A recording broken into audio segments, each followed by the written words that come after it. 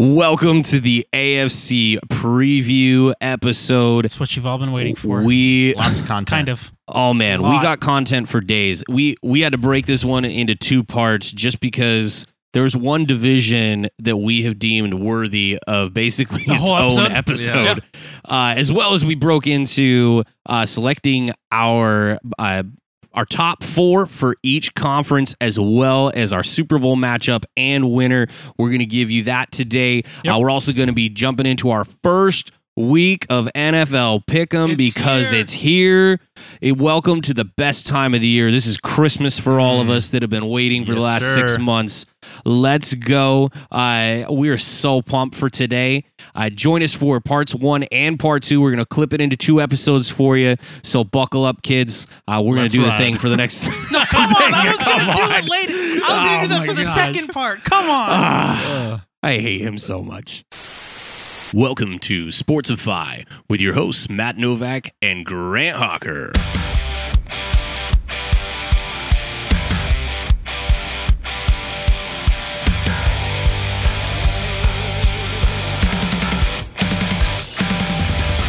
What's up, everybody? Welcome to the AFC Preview.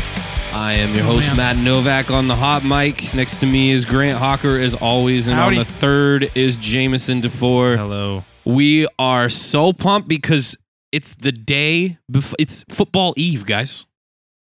It's NFL season eve tomorrow. I understand college football happened, people, but if we're being real, this show is much more dedicated to NFL. I'm going to be honest. There was not much to talk about with our I don't want to talk about college football literally at all. 0-1.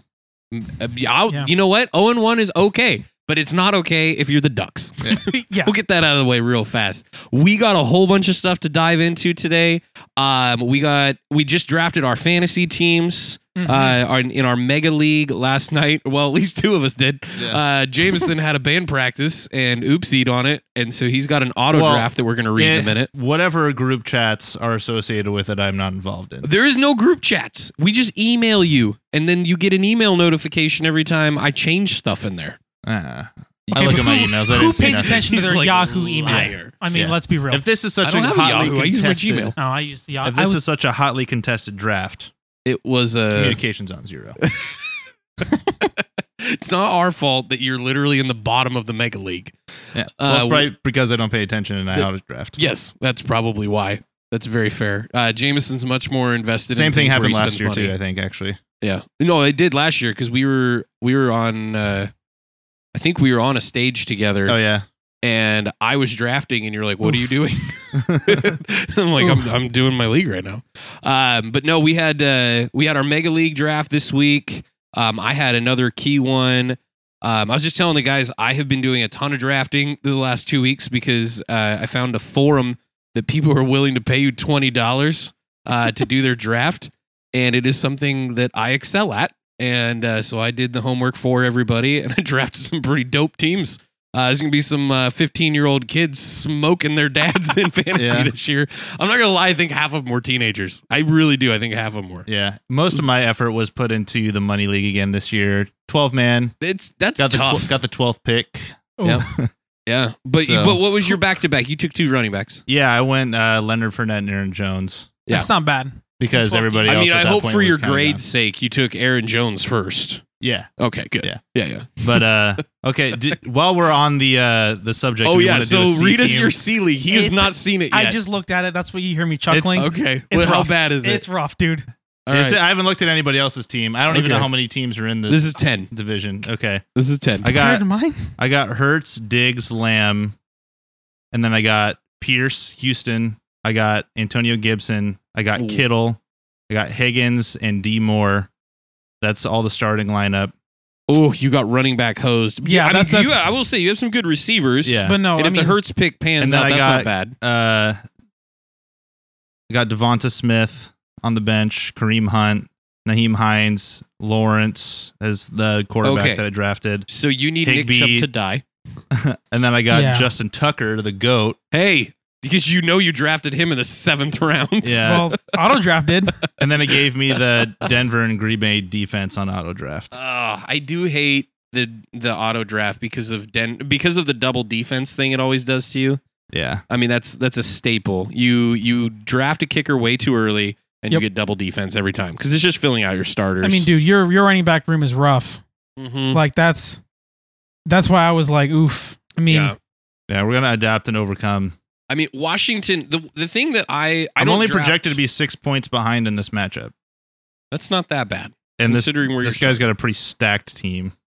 I will say D Moore on the bench is a little surprising there. You might want to look at your possibles. Yeah. I don't know I don't know the Panthers matchup, but DJ's it's the pretty Browns. Good. Oh, okay. Yeah. Baker good. Revenge week 1. Baker Revenge week 1. Oh, you better start him. You better start him. Literally. There's a Levi sitting at home right now going, you better start DJ. Who are we kidding? He doesn't even know that DJ Moore plays on that team. He just knows Baker does. Yeah. And Christian McCaffrey. I felt really good about my drafts. I had a great fantasy week. For the most part, the A-League in our mega thing, which I've explained on our fantasy football show before. We have a 3-tiered league that does A, B, and C. I am the reigning champion of the A-League. It's all rigged. I mean, you're the creator. You're just... Yeah, it's just all rigged. Yeah. 100% rigged. Mm-hmm. I mess with the stats all the time. He doesn't let people know when the draft is going so he can get off. He actually sets it for 2 a.m. Yeah. He recklessly changes the draft date a month ahead of time and sends out an email notification. It's all garbage. You have to understand some of us are under 30. Cool. So it's my fault that you turn notifications off on everything? No, I just don't look at my email for fantasy updates. I don't have group chats for fantasy. Well, GM of your caliber. I'm not the GM. Actually, Grant is the GM now that I think about it. You're the commissioner in the C League. Yes, but I wasn't supposed to be. You're mad at the wrong person. You're the owner. Whoa. I wasn't supposed to be. And then it was supposed to be someone else. We have a friend who does not listen to this show that is an absentee commissioner who does nothing. You're like, hey, you called me like 3 times. You're like, hey, I need you to change the commissioner to this guy. I'm like, okay. And then like to me, so that I could adjust stuff. And then I gave it to you. No. Whoever Kittles and... Oh, that was B because you were getting demoted. Oh, maybe that was B. Yeah, and then I gave it to you in C. Okay, maybe that's what it was. That's what it is. So it's Matt's fault. I will say, in the one you guys are in, the day, we just have this absentee guy that wasn't doing anything. So he hands it off to me. I set everything up, and then I make Grant or whoever the commissioner that year. Okay, but again, what really is there to do since you said everything? There's nothing to do. I'm still an absentee commissioner. I'm just blaming you because you were the commissioner of record when the draft happened. And that is very true. And you had been the commissioner for over a week. So, that's fair. Deal. That's fair. Anyway, we wasted our solid 5 minutes on fantasy football. But I do feel like it's going to be a good year for me. Tonight we are going through, or today's show, whatever. We are going through the AFC. Grant has done the homework, gone through the stuff, just as we had done in our previous episode. I went through the NFC. We didn't make Grant do that this year, do any of the NFC because we didn't want to make him do the Seahawks. But now I have to talk about the team that my guy went to. Yeah, now you do have to do that. But we're probably finishing up there, right? Oh yeah, dude. Okay. That's you don't. Yeah, you start with the bottom. Yeah, you don't start with the main course. You gotta you build your way. Get some appetizers. We got one good team in this division, and okay. Yeah. So Grant is going to take us through it tonight. Jameson and I'll be jumping in to offer our 2 cents. We got some stats of the week we're going to go through, and we will do our week 1 pick'em. That's right. I do have that ready to go tonight. So that's right. We will be hitting that up. Dude, I'm just saying the football gods week 1. Oh, I mean, it's not okay. It's the people who the NFL schedulers for week 1. Incredible. Other than the 49ers have to play the Bears, I'm not excited about this at all. But there's a lot of old quarterbacks going back to old teams. It's brilliant. You're right. Super Bowl picks. It is brilliant. Got the WWE storyline. Oh yeah, and it's all about the story. Have you guys seen, by the way, the first month of Thursdays? I know second week is stacked. Dude, the Chargers are playing the Chiefs second week. Yeah. I mean, I haven't looked past that, so I'm sure we'll. No, it's bangers until mid-October. It's bangers, and then there's a couple weeks where it's Yeah, and the nice thing now is like it's not as top heavy as it used to be. Yeah, like there's like we talked about the NFC. Last week, it's like there's a big middle. It's not NFC's not the greatest, but there's a lot of teams that can slip into those wild card spots that are actually worth watching. Absolutely. And so and now the AFC is kind of like the any the NFC big dog. Any AFC matchup is just exciting. Let's just be real. There's 8 teams that you're like, they're on, I'm watching in the AFC. So, well, Grant, start us off. Where are we heading to, man? So we're going to start with the AFC South. But I do want to say, before we start, I decided that since last week, we all were kind of hovering around 9 wins, 10 wins for a lot of these teams. I decided to be a little harsh on teams just for some talking points. Okay. And just because I think it's more exciting. You will live to regret this, folks. Probably. But that being said, we're going to start with the AFC South. We're going to jump in with the Colts. The Colts are still operating the NFL's hottest QB carousel, this time subbing in longtime Falcons star Matt Ryan for Carson Wentz. They did the Carson Wentz experience last year. It was a failure. It was a failure. Well, it was doing fine until the last week of the season. Last 2 weeks. Last 2 weeks of the season. Yep. He was doing fine. Like stats-wise, I think he ended with 28 touchdowns and over 4,000 yards. I think that's where he ended up. So like on paper, that looks good. But when you drop the last week of the season to the Jaguars and a win and you're in, it's a win and you're in. And also the Jaguars fans, that game, all dressed up as clowns, wore clown noses and stuff that week of the season. So that storyline is pretty incredible. But ever since Andrew Luck had announced his retirement in August of 2019, they have kind of been looking. They did Phillip Rivers, they did Carson Wentz, and now they have Matt Ryan. The swap may not noticeably raise the ceiling for the position, but it's going to stabilize it. Carson Wentz is a high risk, high reward kind of player. You know, he'll throw an incredible touchdown, but then have a mind-boggling interception. As he's being pulled to the ground, he'll throw it into the middle of nowhere and get a pick six. So the ceiling isn't there, but the floor is way higher. It's way more stable. There with Matt Ryan, it'll stabilize the offense for Coach Frank Reich, whose top achievement in Indy is probably just weathering this abrupt turmoil. I mean, there's been a lot of chaos that's happened for them in that place. But I will say the Colts absolutely fleeced the Falcons by just giving up a third-round pick and paying him almost nothing. For a guy who has over 4,000 yards in 10 of his 14 seasons in the NFL. Yep. That's insane. You don't get that kind of production. Like, trading a third-round pick and getting that kind of production is incredible. Yeah, and I think the one knock on Matt Ryan that most people give is he does not have those high-end touchdown numbers. No. That's never been a staple. Mid-20s. Yeah, it's mid-20s, high 20s. I think he's hit 30 3 or 4 times over the course of his career. And also taking into account last year is the first time in 11 seasons he didn't clip 4,000 yards, but he was at 3,900 with no one at wide receiver. Like, their wide receiver core was awful. Yeah. Their weapons were awful. And yet he was still able to produce serviceable enough numbers for a team that is a bottom feeder in the NFC. So that's what they will do at quarterback. That's their big addition here. The shoulder, who's going to carry the workload on that shoulder is Jonathan Taylor. He's a true workhorse, should remain the centerpiece of that offense due to a lacking wide receiver core. Michael Pittman's a solid receiver. His usage was in the 90%. I think it was 93% on snaps. Genuinely, like, do they have a number 2? Like, is there... Is Cox? Is Jonathan Taylor going to be their number 2? Yeah, absolutely. He's 100% going to be their number 2. Jeez. So they definitely... I mean, I believe they honestly should have looked at a wide receiver in the draft using the high pick.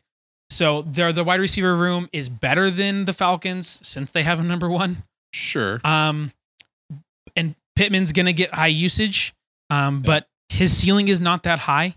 I think he's a solid player. He'll have a nice career.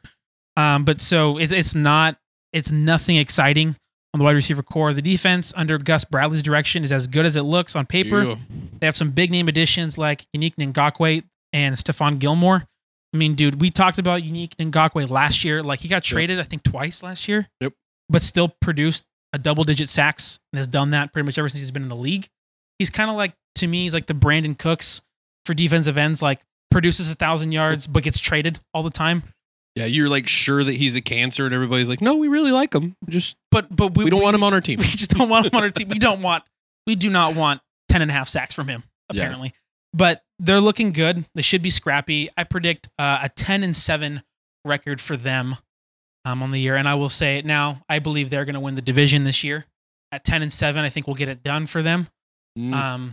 I think that their schedule is a little tough. I'm looking at it, honestly, that all of the AFC, they all have tough schedules because they all, it's an intense division, an intense conference. So I have them at 10-7 because I don't think they have a lot of flash, but they'll win in the trenches. And I think that their offensive line is going to be healthier this year. I think that they're going to be a scrappy but not a flashy team. So I mean, I see a lot of things you're talking about. A lot of that I'm right in line with too. You know, I make the joking point about, do they have a number 2? Because I was sitting there thinking, like, it's got to be the tight end. It's got to. I mean, they literally, I cannot name who's left in that wide receiver room that has any catches to note. They've had to move on from different players over the last 2 years, and so it's just a completely new and young squad that's really inexperienced. Paris Campbell is their number 2 from injury. That's right. He's their number 2. Yeah, he had 2 devastating injuries. Yeah, so Paris, he's basically missed the last 2 seasons, right? Yeah, so Paris Campbell, number 2. Looks like Alec Pierce, number 3. I don't really know who that is. Yeah. Okay. Also, something to say, the Colts have Nick Foles as their backup. Yeah. They do have a guy that can go in and win you a few games. Yeah. But I don't imagine Matt Ryan getting injured. He doesn't really get injured. Have a good O-line. Yeah. He'll be upright. But just something that I just figured out as I looked at their depth chart. Yeah, I was going to say, I like, obviously love the O-line, love where the defense is at. I like the record that you're giving them. And I think I'm going to sit right there with you as well. I do think this is a playoff team. I think if you put Matt Ryan in the same situation this coming year, and you got to have 2 wins at the end, this is a guy who's proven that he can get teams to the playoffs, proven that he can perform well in the playoffs. I think he won't lose you the game. No, he's not going to lose you the game, and he has never, in my estimation, had a running back that is a quality even close to Jonathan Taylor. And I think that ultimately is going to be a huge difference. They had a flashy season from Freeman in 2016. A really good season, but that was a flash in the pan. Yeah. I know we made a quick joke, so I'm just going to say it before we move on from the Colts. I like 10-7. I'm going to agree with that. I'm not going to necessarily name them division winner yet. Do want to have the conversation about one other team in this division. But last time, by the way, the Colts beat the Jaguars in Jacksonville. Anybody know this one? 2014. So, and Andrew Luck threw 4 touchdowns, and I think it was 340, 370 yards, somewhere in that range that game. Went 31-39. No interceptions. They beat them 44 to I think 17 or 13, something like that. Just brutally massacred them. Might have even been less than that. Oh, 17. Yeah. They were up 30-0 at halftime. But that was the last time the Colts have done anything in Jacksonville. So that loss last year, Colts fans will tell you that was actually expected. They know that that's a problem when they go down there. I just wanted to make a quick mention. Let's. I know we're moving on down to the Texans. Let's go there. Jameson, did you have a guess, by the way, before we on the record? I was going to say probably 10-7 as well. All right, we're in agreement. That's boring. Let's move on to the Texans and see if one of us is going to give more wins or not. Righty. Yeah.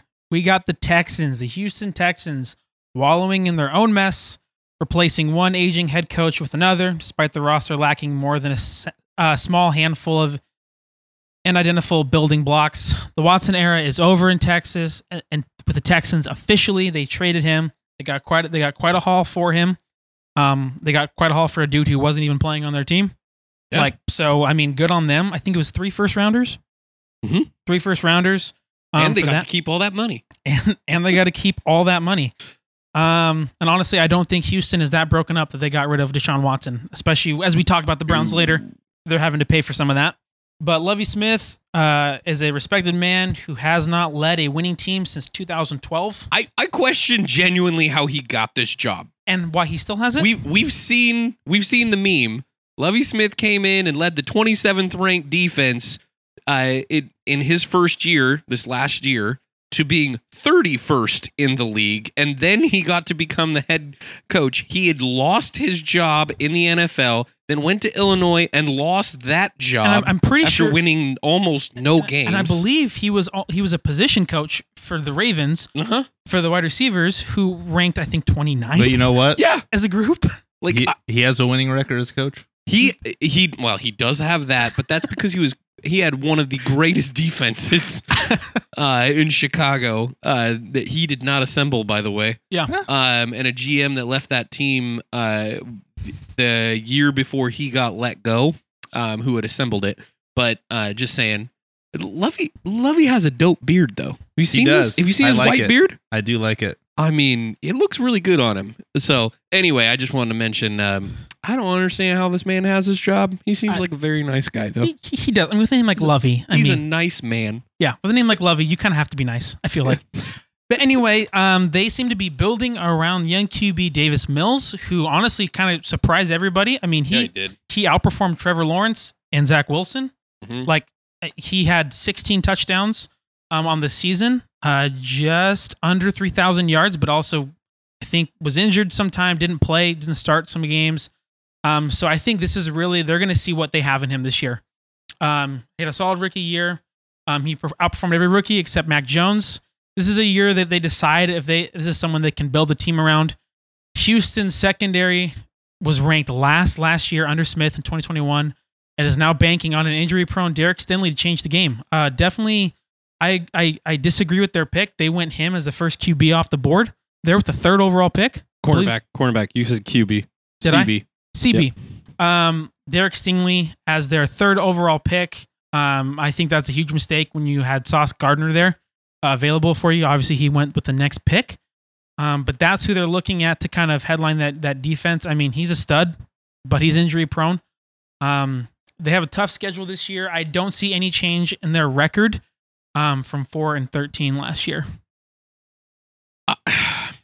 I like Mills to develop a little bit. Yep. Dameon Pierce, I think he's been officially confirmed as RB1 on that team. He is RB1. That's been announced. Which is good news for Jameson. I think it's also just good news for that. Thank you. I think it's good news for that team to have RB1. I mean, he looks really well, looked really good in the preseason. Yeah, the committee did not do well last year. No, it was not good. I don't even remember who they really. It was Burkhead, who's still there. Someone who retired. And then they also cut Marlon Mack this year. But I think they brought him in on the offseason. And so it was not. Yeah, it just wasn't a good. So I expect him to have a solid year. I expect if you have him on your fantasy team, he'll do well. Philip Lindsay was there. That was one of them. Philip Lindsay, yes, and did nothing. I'm going to give them 5 wins. They do have a couple of games in their schedule that I think are winnable. They're always going to get a shocker. I mean, every bad team wins at some point, gets that shocker game, unless you're a certain Lions team. But I like them at just one more win. Just because of the development, Davis Mills, but I don't have anything different to add there. Yeah. Jameson? Also, I don't want to talk about them too much because it's the Texans. Yeah, no joke. There's not much. I kind of want to give them 5-6 wins, just being hopeful because I like Davis Mills. Sure. Would you say the ceiling 6? The absolute ceiling, yeah. Okay. I think there are some teams in here that are kind of like bad sleepers, but they could also very well be the worst team in the league this year and win 2 games. Okay. Yeah. Yeah. Well, I mainly think they play the AFC West this year. That's tough. That's 4 losses, kids. That's 4 losses. They also play teams like they will play teams that I think are just better than them, like the Eagles. Yeah. They play the Dolphins. I think the Browns, even though they won't have Deshaun Watson, are still a better team than them. Oh, for sure. But the Cowboys, but I think you're going to catch somebody who's injured. Sure. On a bad week, maybe they're not playing their quarterback. Like they almost got a win last year against the Niners because Trey Lance had to come in. We talked about last week a little bit even, or maybe it was the episode before that, where the Texans are kind of that garbage time, sneaky, put up points on you out of nowhere kind of team and make things a little closer than you would want it to be. Mm-hmm. So if they can do that a little bit earlier and just be a little bit more productive through the first 3 quarters of a football game, then they might add a couple extra wins that they otherwise wouldn't have. And if they found that running game and they're keeping possession, maybe they get to do that. Yeah. So do you like 5 then, or is that where you're sticking with? I would say 5 is what's more comfortable for me. I don't really see them winning more than 6 games, but again, I could also see them be the number 1 overall pick this coming year, winning 2 games. Right. No, that makes sense. So 5-12, 5-12, 4-13. 4-13. There you go. Next team we have up, I think, is a big question mark. The biggest, what could they be team in this division? We are looking at the Jaguars, who are hoping that Super Bowl winning head coach Doug Peterson can revitalize their program. Philly special. Much like he did for the Eagles. Truth be told, the only direction for former number 1 pick Trevor Lawrence is up. Oh my gosh, was it a forgettable rookie year? I think at one point in the season, he had statistically, I think, the worst rookie season for the first overall pick. So he had a really rough go at the start of the season. Worse than Ryan Leaf? There was at one, I think it was like in the first bar. Okay, I think this was like, I saw this stat when it was like week 8 or 9, so I don't know how it ended up panning out. But he did at one point have like the worst QBR, some of the worst accuracy. Dang. Some of those stats that you measure a quarterback on, he had the worst. He had a better week 1 than Aaron Rodgers last year. I think his week 1 wasn't too bad. Because Aaron Rodgers, remember the stat on Aaron Rodgers that if he would have thrown the ball into the dirt on every play, his QBR would have been like 34. His QBR was like 30. It was 31. Yeah. So they had an absolutely awful year. Urban Meyer was quite possibly the worst head coach hiring of the past decade. I mean, the drama, the stuff that he was accused of doing, it was an embarrassment to coaching, in my opinion. I mean, if you want to know how bad it was, just ask Rich Eisen, who just every week was unloading on this clown. He kicked the kicker in his leg. Told him to do his effing job. He kicked him in the leg. He didn't go on the team flight home and went to go party. Yeah, at a club with females that were not his wife. Not his wife. That's how we said that last time. Yes. We left it at that. Yep, and that's where we will leave it. So the Jacksonville Jaguars had a lot of cash, and they spent it. Specifically on an ex-Cardinal wide receiver by the name of Christian Kirk, who got paid $17 million a year. Every player should want his agent. Bingo. He's the winner. That man he's the winner of the offseason. Is that his agent, or is that the Jaguars just being incompetent? Well, I think it's a perfect storm. We do know the Jaguars are incompetent. I sent the meme to you guys this last week that the Jaguars have spent $2.4 billion since, what was that, like? On a bunch of number 2. 2016? Yeah. They've spent more. They've spent double what the last 10 teams have. And have the worst record in that span. And they have the worst record in the NFL, and they spent double what teams who have won a Super Bowl in the last 6 years have spent in free agency. I mean, I don't want to just bash on Christian Kirk. He had 962 yards last season, which is fine. But paying a number 2 $17 million is absolutely mind-boggling and insane. Okay, you say that, but there is another number 2 that's in the NFC West that's making 15. Allen Robinson is bringing in $15 million. Now, Allen Robinson is better than Christian Kirk, that's for sure. I want to say that. I also think that Christian Kirk reset the market for wide receivers, and that's what this is. Yeah. You're going to see a lot of those guys, and I think there was a preemptive, to be honest with you. I think we knew that the market was going to push high for wide receivers coming up in the next 2 years. But this was bad. To be Christian Kirk. This was seriously, it was going to be some no-namer that got way more money than they deserved. The way it goes, I mean, think about it. I think Byron Jones is like a top 3 paid cornerback. It's because he was best available at 2 years ago. Right. And genuinely, we're mentioning it, but like the Jaguars just have to spend money to get people there. Yeah, they do. No one wants to go there. Right. And like, they'd rather go to Miami or Tampa Bay. We're all Blazer fans, and we have seen that Portland continuously over the years has had to overpay certain people to come and play for them simply because they can't get free agents to go hang out in Portland, all year long. And want to sign there. And this is what you're dealing with in Jacksonville, is a losing culture where you have to overpay guys just to be a part. I will say this, though, real quick about Christian Kirk. Obviously, it's an overpay, but at the same time, they did get much better at that position. Yes, they did. They got much better at that position, and also you'll take it, but not for that price, really. But it's improvement. You will take it, understanding too that Christian Kirk had 962 yards. Their number 1 receiver in Arizona is D-Hop. Of course, he's number 1. Right. So there could be some. I mean, Christian Kirk's only 25. There's potential for him to really blossom. Well, and him playing opposite Zay Jones is, it's a good one too. It's not. It's definitely, I'd say, in the bottom 6 overall. It gives Trevor Lawrence a chance to actually potentially do something and show off his arm. And he's got 2 running backs. James Robinson's shown he can play. Who's officially back? Travis Etienne, right? Yep. I said that right. Yeah. Their first round.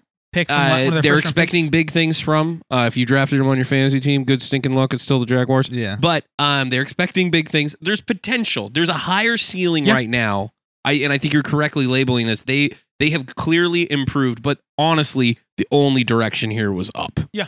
I mean, it was so bad. Yeah, it was awful. Doug Peterson I think is a good head coach.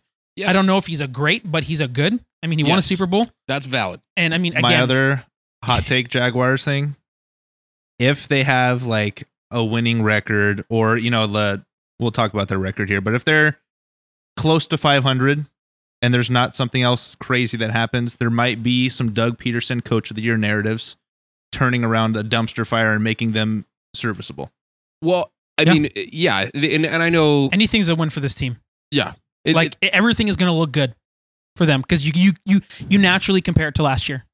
Yeah, and I think you're getting to it here on the defensive side of the ball in a moment, I know, but like the talent they have added, which it's significantly raising the potential bar. You have the players. That's not the problem. The issue here was the culture. It was horrible. Horrific. It was bad, and it got even worse. Yeah, you dumped gasoline on it mid-season last year and then set it on fire. I mean, and sank that ship right then and there. Shad Khan made the right move by dumping him.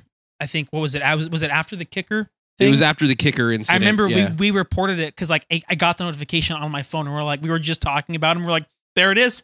Thank God. Yep. Yeah. So, yes. Speaking of their defense, they've shored up an important part, a key part of that defense.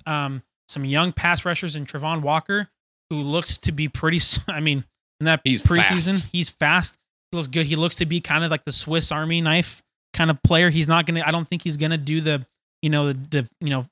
12 to 15 sacks. I was just gonna say the over under for me is 9. Yeah, that's Bosa's rookie number. He sat out a couple games, but that's Bosa's rookie number. You taking the over the under? I think under like 7. I think under. If it were like, well, where are we setting the line? It has to 9, be 9. It has to be a 0.5.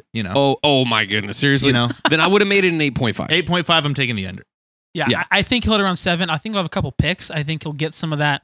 I mean, prowling around because he's dropping back in pass coverage. And he hit so hard. I would not be surprised if he's a couple forced fumbles, couple interceptions. I really hope he stays 7, healthy. 8 sacks. Because I'd like to see, especially the first couple of years where it's really developmental. Yeah. Because he can be pretty scary. He could be. The only thing, I mean, you like his length and everything. He's not super tall, and he's not like his chest is just not barreled out yet. I mean, he's still got that college thin vibe. Mm-hmm. Like you see the same thing in Aiden Hutchinson though, and that's not going to be a problem. Yeah. But yeah, But him and Josh Allen together should be great. I do think that Trevon Walker was the better athlete out of the two.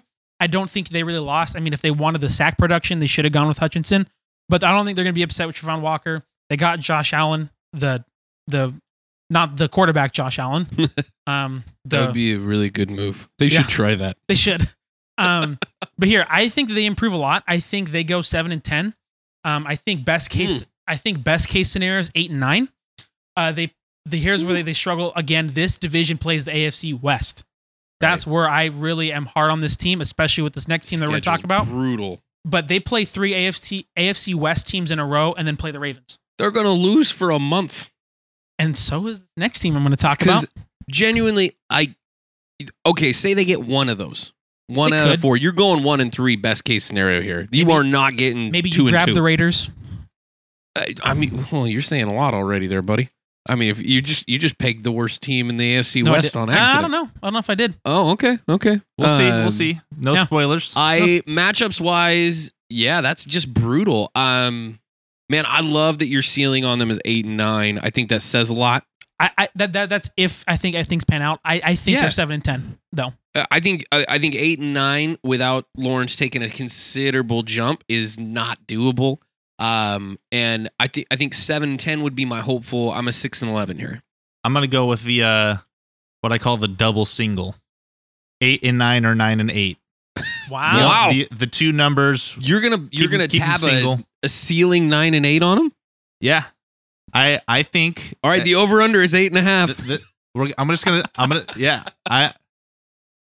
They are my. I don't even want to say they're like a dark horse team because the AFC is like so packed that getting into one of those wild card spots is going to be ridiculous. Yeah. So I don't think they're quite there, But I think there will be some narrative at the end of the season, the last 3 or 4 weeks, where it's something's like up for grabs. The Jaguars' playoff hopes still alive as of right now. They're in the hunt for that 7th seed. If they're in It's it going at to be one of those things 15, where it's like 14 things need to happen for them to get in. that's fair. But if they're in it at 15, Yeah. Doug Peterson better get some votes. Yeah, Just saying. That's what I'm saying. And as a Jags fan, you there are could happy be a with narrative where if they go 8-9, 9-8, that we do get some of those Peterson Coach of the Year stuff. So that's where, as we look towards that, like you said, kind of week 15-ish range, it's like, oh, they're still hanging around. If they're 9-8, Doug Peterson better just flat win it. Yeah. Because this team has been so dumpster fire. If they're at 9-8 and miss out on a playoff spot on a technicality or whatever, or just because the bar was 10, the depth of the AFC, he better win it just right there. That shows such an investment into their culture, into their future, and some freaking coaching prowess for sure. Yeah. So and I think if I were a betting man, I would probably feel more comfortable with that 8 and 9. Yeah. But we'll see. Maybe Trevor Lawrence comes in and he's the guy that we saw in college, and he's actually playmaking, and there's just not a dumpster fire organization from the top down. Who knows? Yeah. I'm not as hopeful as you guys, but I accept that you are hopeful, and I have no problem with it. There has to be a dark horse somewhere. That's There fine. has to There's not very many dark horses in the AFC right now. No, it's either you're good or you're not for the most part. Awesome. So going on to the next team, the last team in this division that we're talking about is the Titans. This is one of the NFL's toughest teams. So consistently physical under Mike Vrabel. He's a solid. I mean, didn't he win Coach of the Year last year? He's the dude. He got his team to the number 1 seed at 12-5. Patriots-esque approach, favors running the ball and winning in the defensive trenches. Also, no one should doubt Derrick Henry. He is coming off of an injury. Still Derrick Henry, I believe, at least anyway. Yeah, he is. Jeffrey Simmons on their D-line should wreak some havoc. Their ceiling, however, is going to rise and fall on Tannehill. Coming off yet another poor playoff outing, and now forced to pivot to new targets with the number 1 wideout, A.J. Brown, being traded to the Eagles. They brought in Treylon Burks to be that replacement for Brown. Again, we've talked about this. If you get 80% production out of him for 80% less money, essentially. Oh, dude, like 92% less money this year. That's a win for this team. It really is. So here's where I struggle. They're not going to win in November. Ooh. They play the Chiefs, the Broncos, the Packers, and the Bengals, all teams that are better than they are.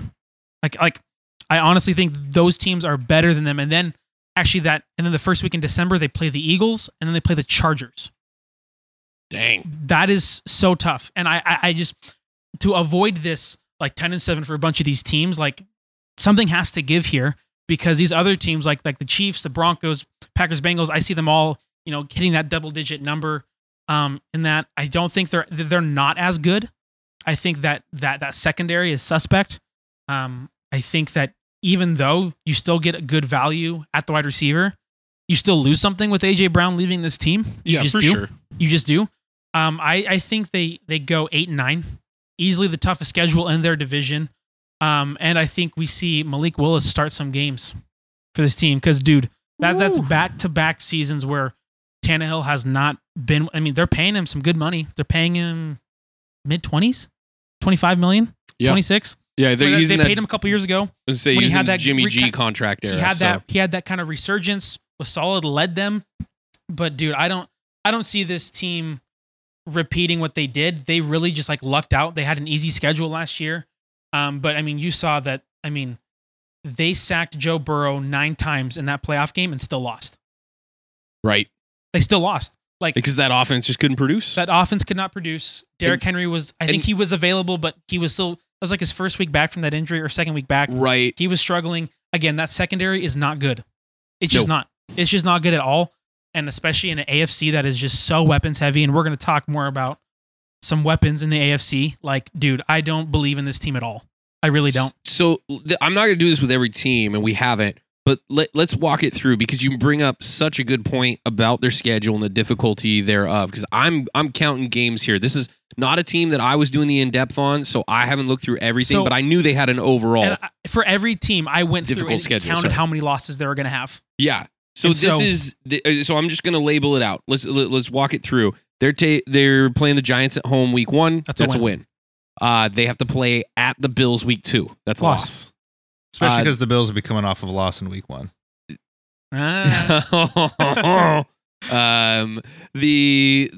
They are hosting the Raiders week 3. That's 2 losses.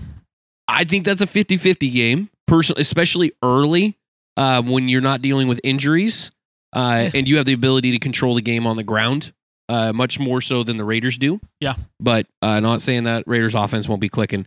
Also, this 10 a.m. game, and they're playing it at their place. West Coast teams don't play well a lot of the time at those 10 a.m.s. Unless you were the Russell Wilson era Seahawks. Adorable. Remember that era? Do you, Grant? I do. When's the last time you won a Super Bowl? I think that's a 50-50 game.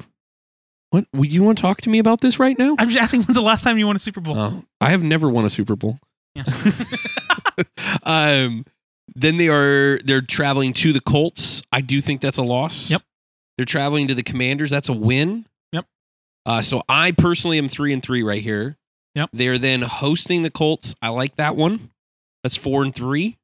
They are traveling to the Texans. That's 5-3. And then the gauntlet comes at the Chiefs. Loss 5-4. At home against the Broncos. I don't think they're going to win, but I think it'll be close. That's 5-5. At Green Bay in mid-November. No thanks. Loss. That's a loss. They're then hosting the Bengals. This to me could be a 50-50 game because they've got 10 days off. They do have 10 days off, but that's secondary against the weapons that the Bengals have. It's fair. It's fair. To me, it's a 50-50 game. I mean, the Niners were not at full strength and were able to beat the Bengals last year. I do think with the Bengals, one of the things I would state about them is that, yes, obviously their offensive line was atrocious. That's why the 49ers beat them. Yeah. They got a little better. I wouldn't say that line is amazing. We're going to talk about them in a little bit. But I think that's a little bit of a 50-50. They're traveling to Philly in December. Don't like that one.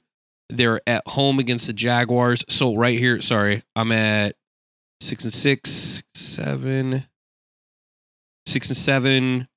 Then I'm at 7-7. After that Jaguars game, then against the Chargers, I think that's a loss. Yeah, 7-8. Texans again, 8-8. Then you got at home against the Cowboys, and then at the Jaguars. They could lose against the Cowboys. They could lose against the Cowboys, especially with, again, an offense that's good. Yeah, and that's going to be one of those special games that they're playing 5 days after Christmas Eve. Yeah, it's one of those special schedules. They've got to play on a 6-day turnaround and then on a 5-day turnaround right after that. That could be a loss.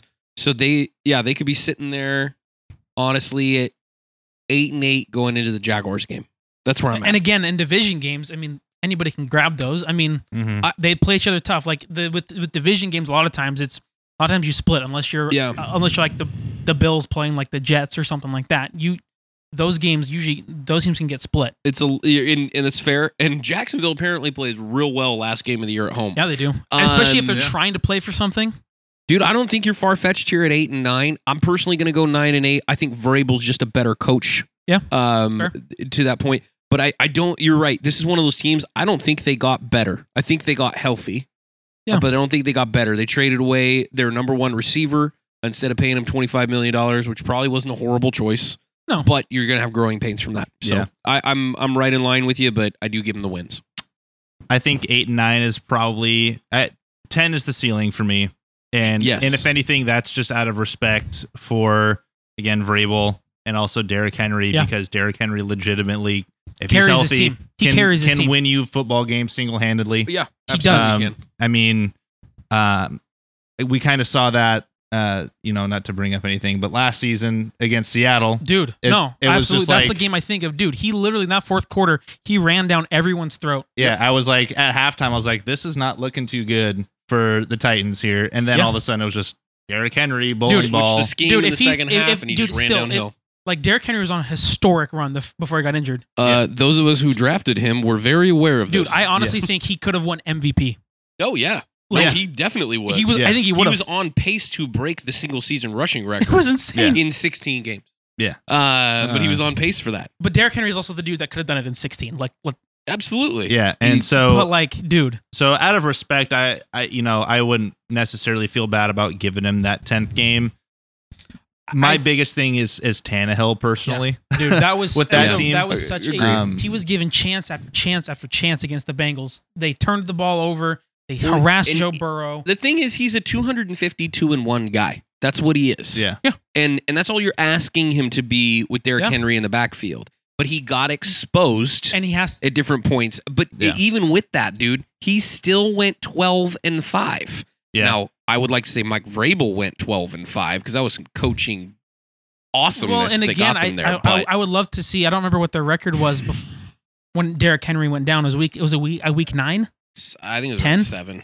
It was a little earlier than I remember. I do think that they gave themselves some breathing room with Derrick Henry, going down. That they started off really well, really strong, and I think that kind of carried them. I mean, things kind of turned around for them too because they beat the Rams.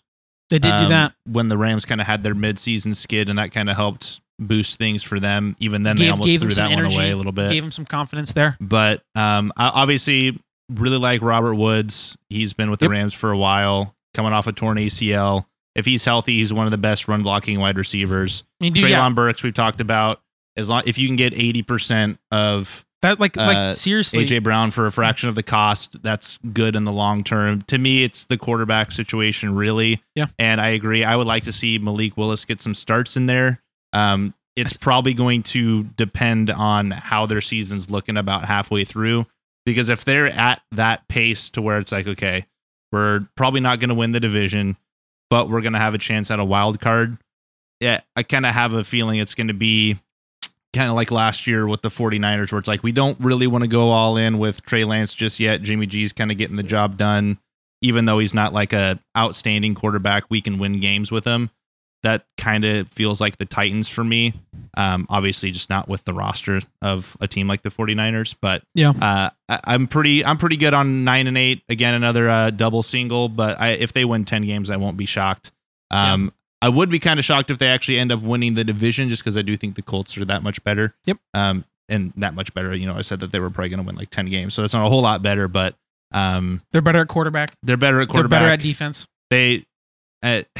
Running back at this point might be a wash if Derrick Henry's not 100%. Yep. So they went 6-3 post Henry going down. He went down against the Colts in that Halloween thriller that they won 34-31 in overtime against the Colts. Mm-hmm. And wasn't back the next week to play against the Rams. So and they were able to win that game. Yeah. Man, it makes sense where we're at here, 8-9. I think we've kind of picked it out. I think you're right. I think Colts, just looking at it all, the Colts seem like the division favorite here at 10-7. But I think Jameson was correct to point out the ceiling on this team is also 10 wins. So those head-to-head matchups in this division are really, really going to matter because the schedule is so difficult for all 4 teams. Kind of think this could be a sneaky division. A sneaky division in the AFC. But we would be really honest and say this division probably only has one playoff team in it and it's the maybe division. one playoff win in it. Yeah. They're just they don't have the super, super bad teams unless Houston falls apart. They have some of the middling teams that could squeeze out a 7. I don't think we'd be surprised to see the Colts the divisional round. I think we'd be surprised to see anybody after the divisional round from this. No, I would agree with that. Alrighty, so moving on, we're going to dive into the AFC North. I think this is actually kind of an interesting division. Yeah, it is. A lot more interesting than I think people I just haven't heard a lot of chatter about them, but I think there's a lot of interesting things to talk about here. So we're just going to kick it off with the Ravens. The Ravens are not running from Lamar Jackson's tendency to win with his legs, but they have to pay him by Friday. Yeah, they do. Yeah, that's a deadline. That's his Otherwise, deadline. they got to tag him. And I don't think you want to do that. You'd rather just pay your guy. I mean, pay Lamar, Ravens. Like, he's your best option to win games right now. Pay Lamar. Give him the Kyler Murray contract. Yeah. They are poised, honestly, to lean deeper into their run-heavy system built around Lamar Jackson. They traded away Marquise Hollywood Brown, investing in the trenches and strengthening their defense for a ball control attack. So long as Jackson's at least one of their so long as Jackson and at least one of their ball carriers stays upright, they should remain a force on the ground.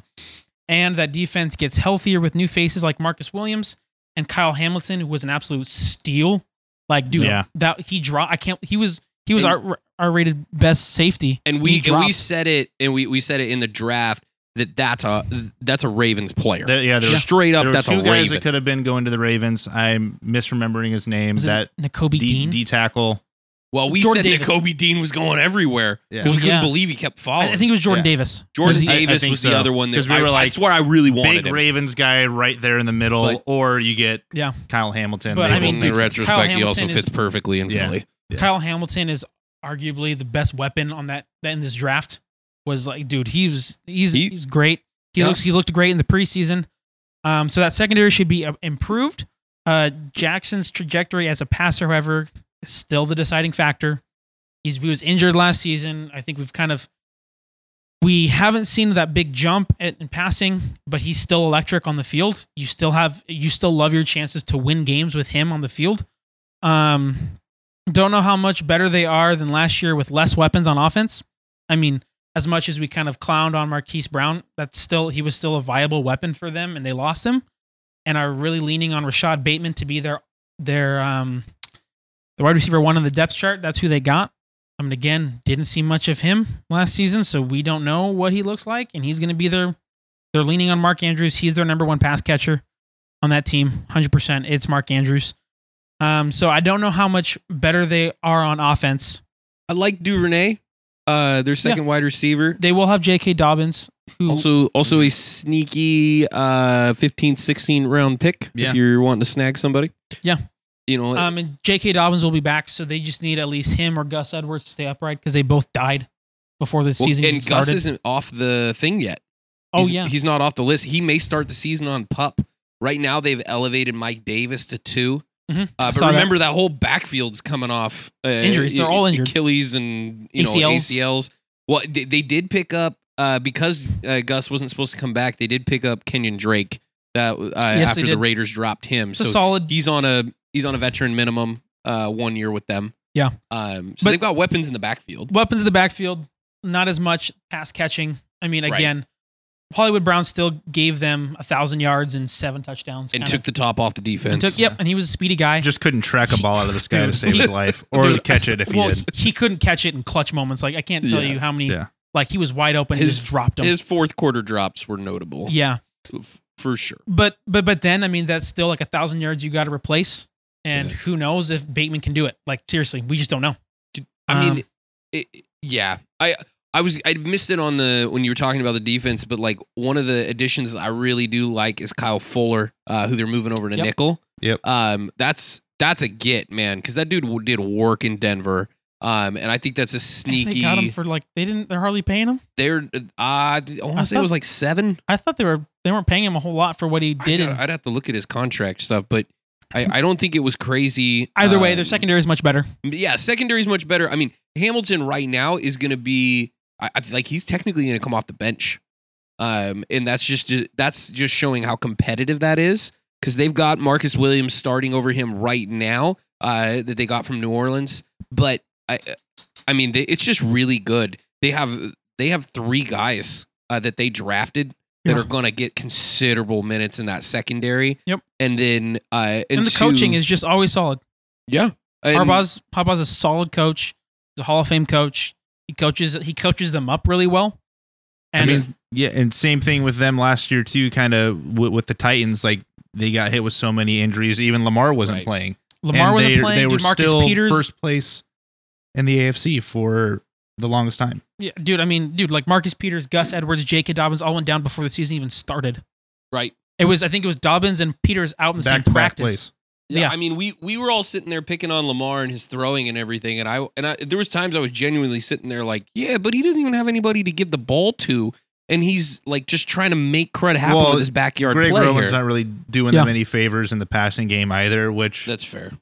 I understand to an extent because that's not what their strength really is. Right. But at the same time, you have to have it in there. Yeah, we've criticized Lamar and his throwing game, and he's definitely more of a to the hash, not really over the top, over the middle, anything like that. is that play calling? Is that it's truly that bad for him? So we just need to do this. I think that might be something, we'll find out eventually. But I do think that's going to take a step back. We're probably going to lean more into the running game again this year. Yeah, and one other thing they did do, that offensive line struggled for good periods last year.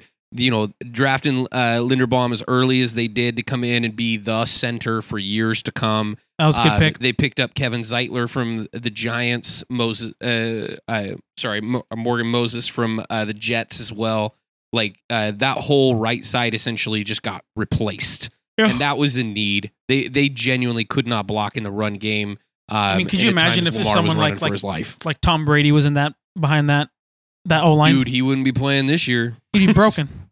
Seriously, he might still be in a hospital somewhere in recovery. Yeah. Like it was not a good line. He made that line look better because he's just that good at moving. Yeah, I know we just went from the division with the most difficult record, you might say. I would say the NFC West and the NFC North. The NFC West has a really difficult one. We talked about how the NFC North had an easier one. This one has an easier one as well. The AFC North does. Mm-hmm. And I don't know if this is your champion, but I see you setting it here at 10-7. Yes, I have them going 10-7. I think this comes down to This comes down to the final 2 weeks of the season between the Ravens and another team. And another team that may or may not have played in a Super Bowl recently. Yes. Okay. 10-7, I actually do like. I think this is also the second best team in this division. I would agree with that. Yeah. And the next one we're going to talk about is not very good. And I don't think too many people are going to be overly surprised at that. I think 10-7 is a little low. So, personally. You like the additions that much? Here's what I'm going to say though real quick on the division though. The final week of the season is Ravens-Bengals. I think that's for division. That's going to be my... Good job, NFL. Yeah. Again, you guys are good at your job. To me, it's not as much as the addition as much as it's just a health thing.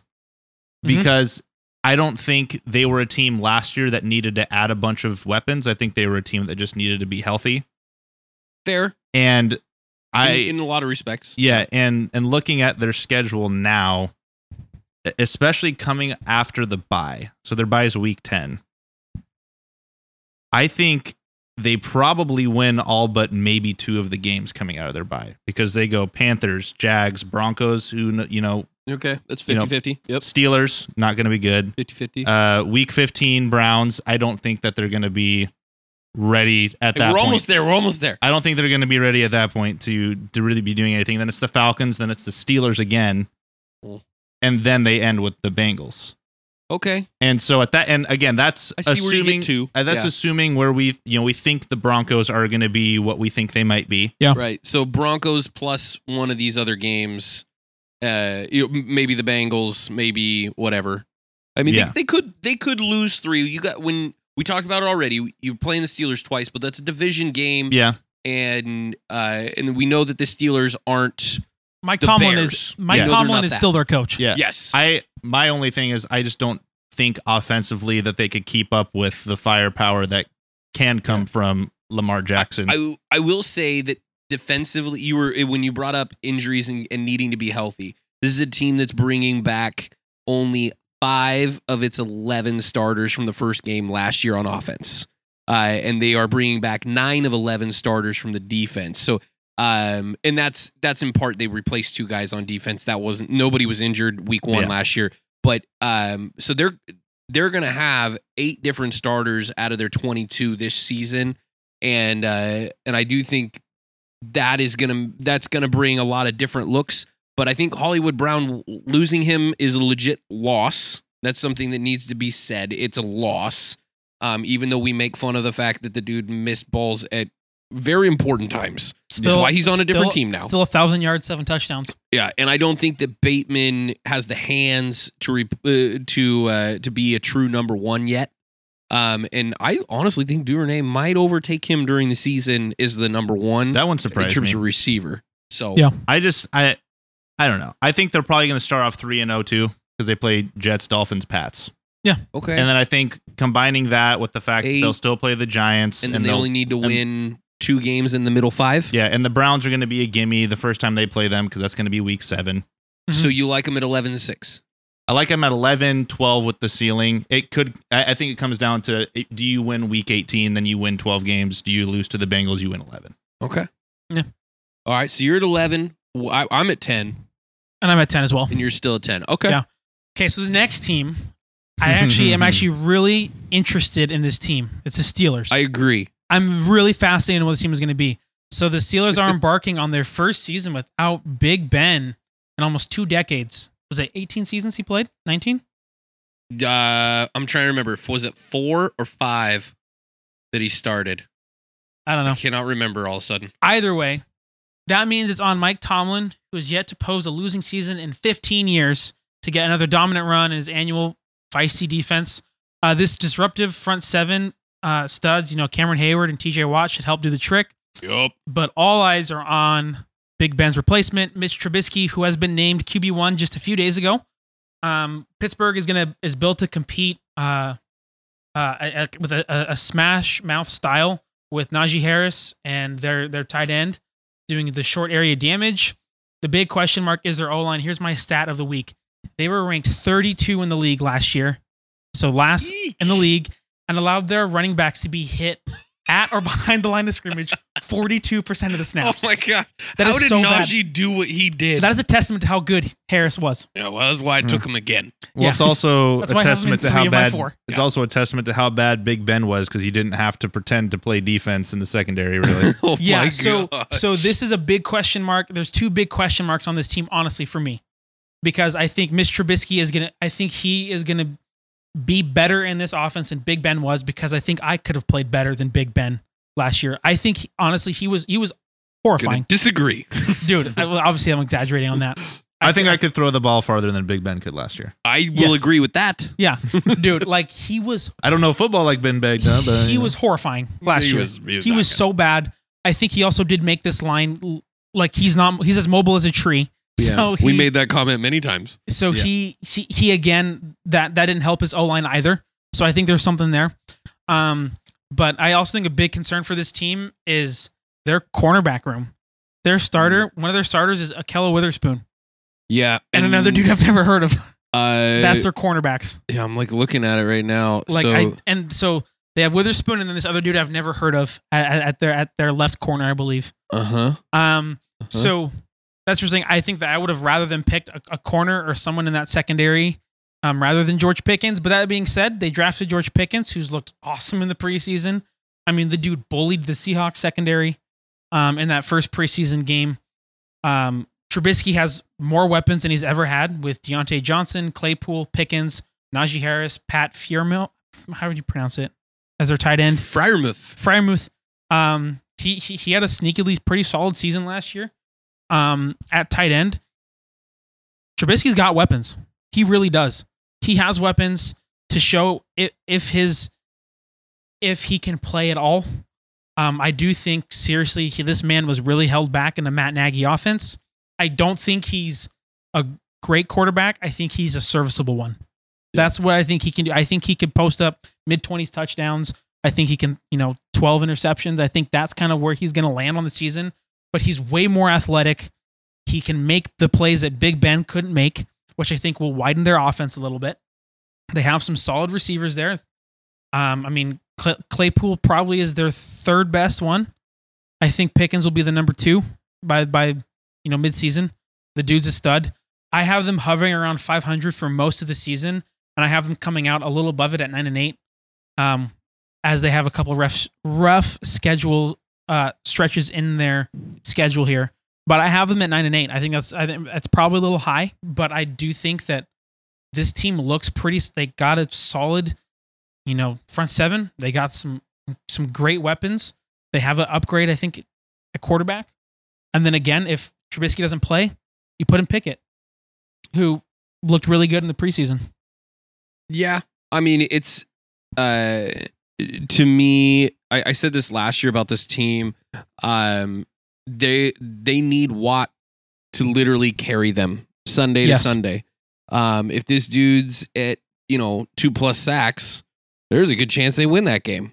because that just means he's gotten that close that many times, right? Yep. But if you can defend Watt, or if Watt, he does seem to get little tic-tac injuries here and there that keep him out for a bit. Not saying that it's not real pain, okay? I know he's a man. But this team, it goes as he goes.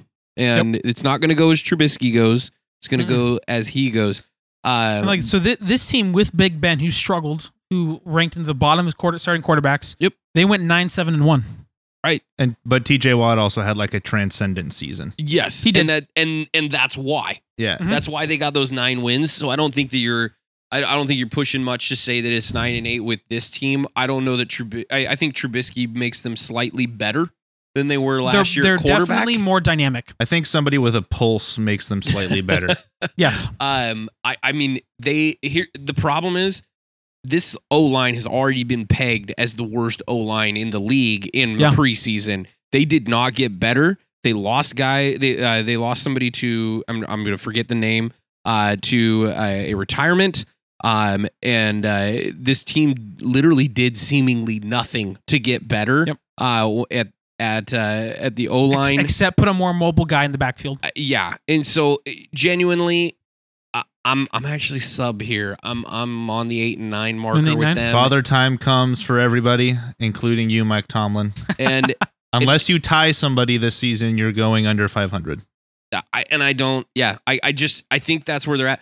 They do like the ties. They're big fans of the ties. They've done that past 2 seasons in a row? Yeah, they're 2 seasons in a row. So 8-1 might be realistic here. Yeah, they would also, I think, if they somehow were 9-8 and somehow squeezed into a playoff spot, I don't think they're making they the would be playoffs. the worst playoff team. I don't think anybody's making the playoffs margin. at 9-8 in the AFC. No, I don't think they're making the playoffs, but I do think that they're going to be hovering around that 500 most of the season, and I think I think they're able to pull a game again, like do a sweep against one of their division rivals, like grab against the Ravens. I mean, I think they're going to sweep the Browns, like some of that kind of stuff. I don't know. I think I don't know. They play each other pretty hard. I don't know, as good as they are defensively, if they can stop the running attack. Hold even on, just on is its own. Watson going to get to play? Watson's getting to play in one of those games at least. Let me look real quick. I'll take him in the one that Watson's got, but. I've got their schedule right here, actually. Browns week 18.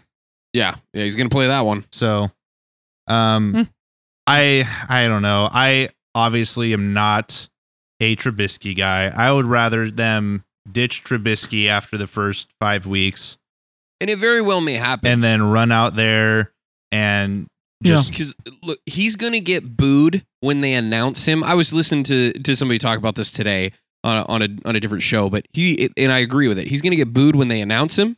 He's going to get booed the first time he drops back. Who's it? I'm sorry, Trubisky. Yeah, he's going to get booed when he throws his first incomplete pass, and he's going to get booed until he throws a completed pass after that. They're going to boo him until he stops it. This is 100% the same as happened like when the Niners traded for Garoppolo. Yeah, like it's that same deal where they're just clamoring for Pickett. He's a local kid guy. He's a rookie. Mm-hmm. That's who the Steelers fans want at quarterback. They want him to play, period. And it's gonna happen at some point. Yeah. I'm a little shocked, by the way, that this team kept Mason Rudolph. I was a little shocked Kenny at that. Pickett is QB3 on this depth chart. They actually moved him up today. They did? Yeah, okay. he's it's moved probably up because as of he's today. like the only quote-unquote veteran quarterback presence in that locker room would be my only guess. And they're like, if Trubisky's a failure and we really don't think Pickett's ready, we need a guy that's at least been in there before. But come on. Trubisky today, this week got named captain. I'm just saying. That means nothing. Trubisky is bad. He's the worst starting quarterback in football right now. Oh, we can have this debate. Joe Flacco is starting for the Jets. Okay, well, yeah, he's better than Joe Flacco. Whoever is starting for the Jets is the worst quarterback in the NFL. Also, Zach Wilson sucks on fire too. I would also take Mitch Trubisky over Geno Smith. I think we're forgetting that Mitch Trubisky literally didn't have a job until he went to the Steelers. Because but let's they remember were so he was a backup. He was backup for the Bills. Matt Nagy offense, bro. You don't understand how awful that offense is, dude. Yes, he does. He knows how bad it is. Yeah, don't hide behind things. That puppy up. A bad quarterback. Yeah, bro. I am not saying that Mitch Trubisky is a good quarterback. I think nobody's saying that. Okay, he's the 29th best quarterback. we have less a problem with that. Yeah. If you had ranked him 28 or 29, we wouldn't even be having this conversation. Bro, like, We're fighting for those 3 spots. Davis Mills is a better quarterback than Mitch Trubisky is. Dude, I would right in line. I think it's 129, 128. 28? Yeah, if we're going 28 AB, I'll agree with that. But dude, I would 100% rather have Mitch Trubisky than Geno Smith as my quarterback. 100%. I don't know. That's closer than you might think. Dude, I think it's close. Are you kidding me? Dude, Geno Smith has been in the league for like 10 years. I think, hey, bro. But Seattle might have a better season if things go crazy than this Steelers team does. I'm going to say it right now. I think the Steelers have a better season than most people think because they have weapons on offense. But we already did what you said last week. We already did our NFC talk. I said that. I hate Seattle. I also don't like the Steelers, and I especially don't like Mitch Trubisky. I think they definitely have a losing record, and I think it's closer to 7 games than it is to 8 or 9 games. Okay. I'm going to stick with my 8. Grant's going to stick with his 9 and 8. Yep. And we're going to jump down to the Bengals. All right, we're going down to the Bengals. They are running it back after their inspired Super Bowl run. Except I expect Joe Burrow to get even better. This dude's the real deal. The real concern obviously is staying healthy and fairly distributing the ball between some of the NFL's most explosive weapons in Joe Mixon and receivers Jamar Chase, T. Higgins, and Tyler Boyd. I mean, Tyler Boyd is your third. I mean, dude. It's a good third. That's a good third. This opportunistic defense still has its holes, but if Burrow is in on his game, Cincinnati won't need to be shutting out opponents. They just don't.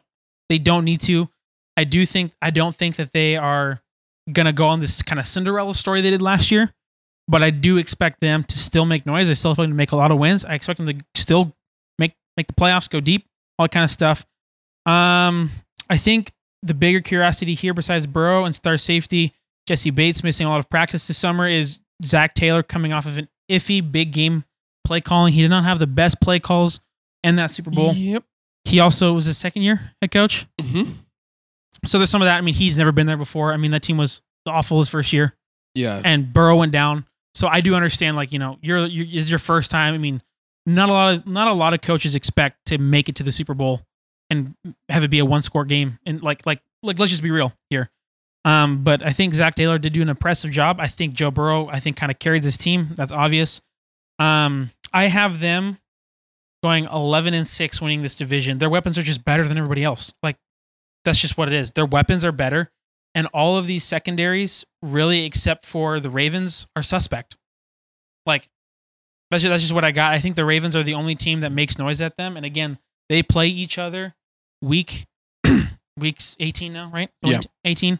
I think that's for the division. And I think they're both tied with the same record, at 10 wins. And then I just think the Bengals get it done because I think just Joe Burrow's made the deeper playoff run. He is more clutch than Lamar Jackson, and I think that's what it comes down to. Is just the quarterback play there and the offensive weapons. I'll jump on one of the things I really like. They also, like the Ravens, reformatted the right side of the line. Yeah, dude, that line they understood their weakness and they went out there and they got better. They didn't stay the same. They didn't get worse. They got better. They went and replaced 4 linemen. Yep. This offseason. Left guard, they drafted Cordell Volson.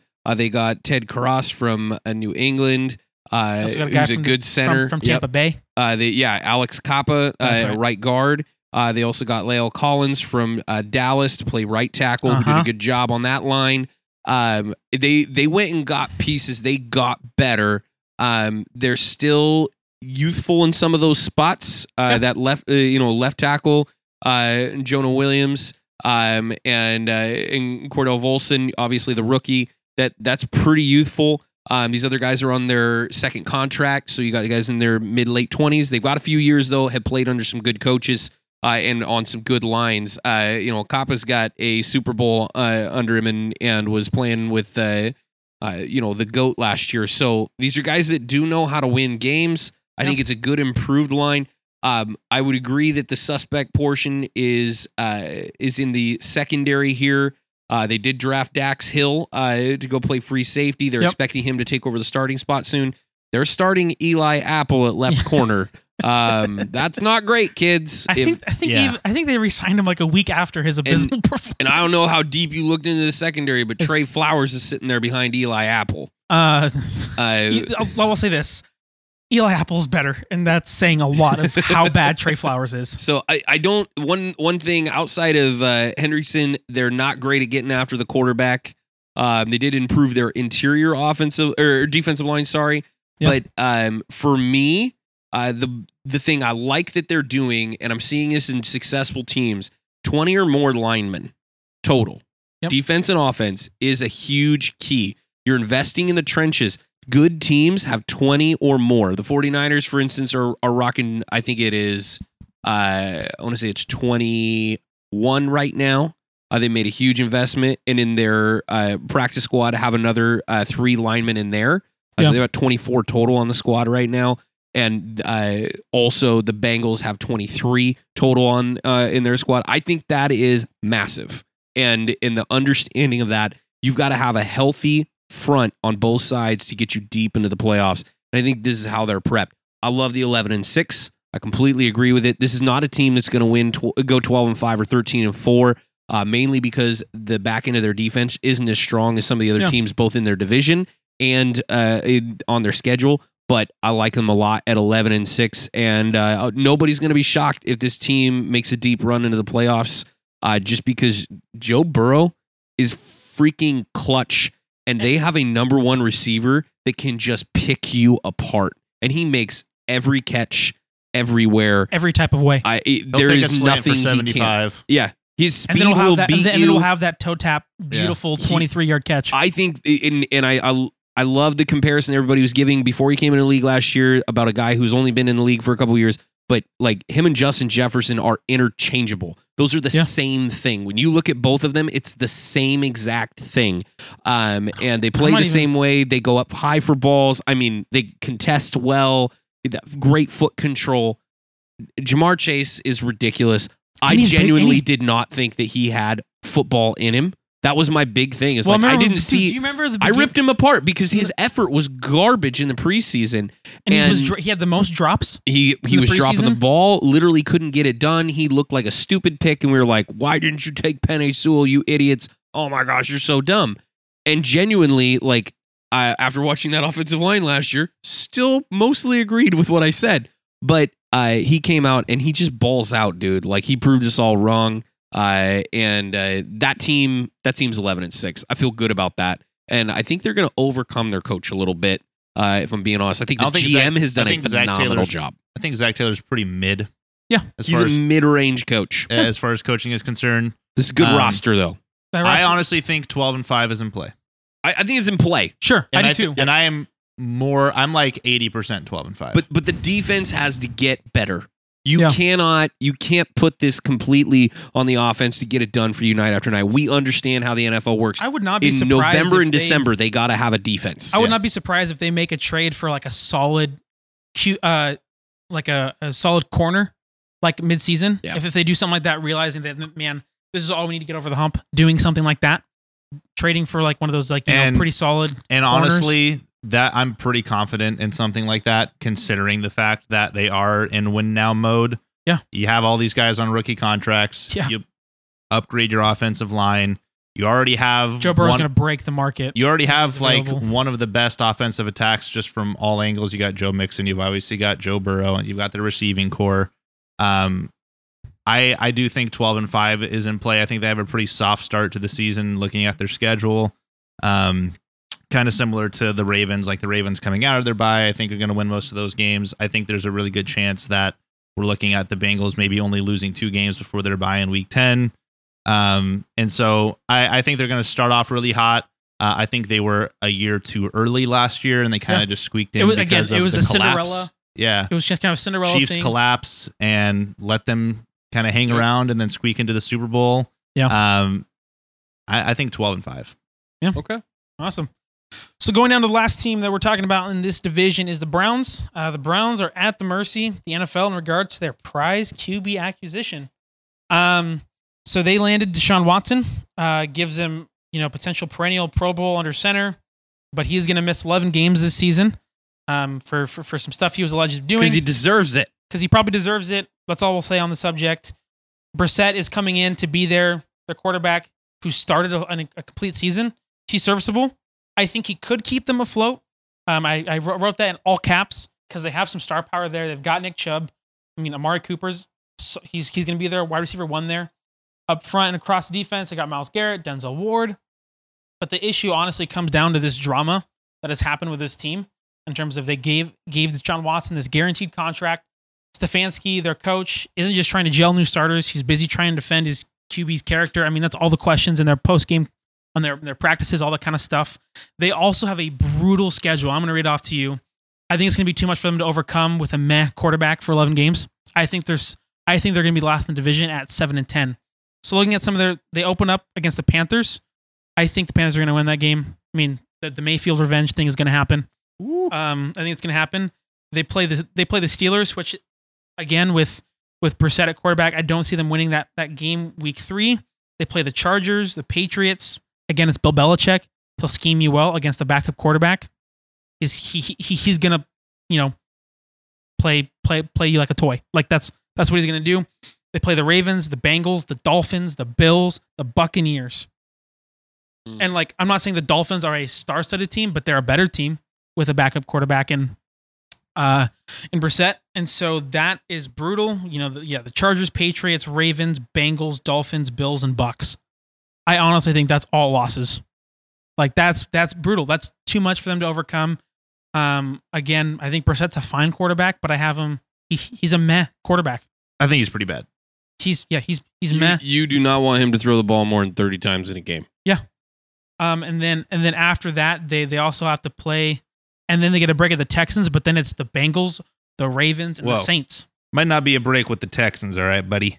With this Browns team. I mean, this could be a game the Texans win. Like, dude, they could literally lose. I don't even know. But I mean, dude, they have a brutal schedule without Deshaun Watson. That's just, I think next year they can make a play at the division, but not this year. 11 games is too much for them to overcome. Jameson? I feel like 6-7 is where their win total is. Browns are going to Browns. They did this to themselves. They deserve it. As good as Deshaun Watson is, it's not going to be enough to save the season. There's already going to be too much dysfunction. Next year, maybe it's a different story. Yeah. But I mean, I don't think Amari Cooper is enough of an impact offensively, especially with Brissett throwing the ball. Yep. Chubb is obviously great. We all love Nick Chubb. But and Kareem Hunt. They have still probably the best 1-2 running punch. But Kareem Hunt wants out apparently in the league. I wouldn't blame him at this point.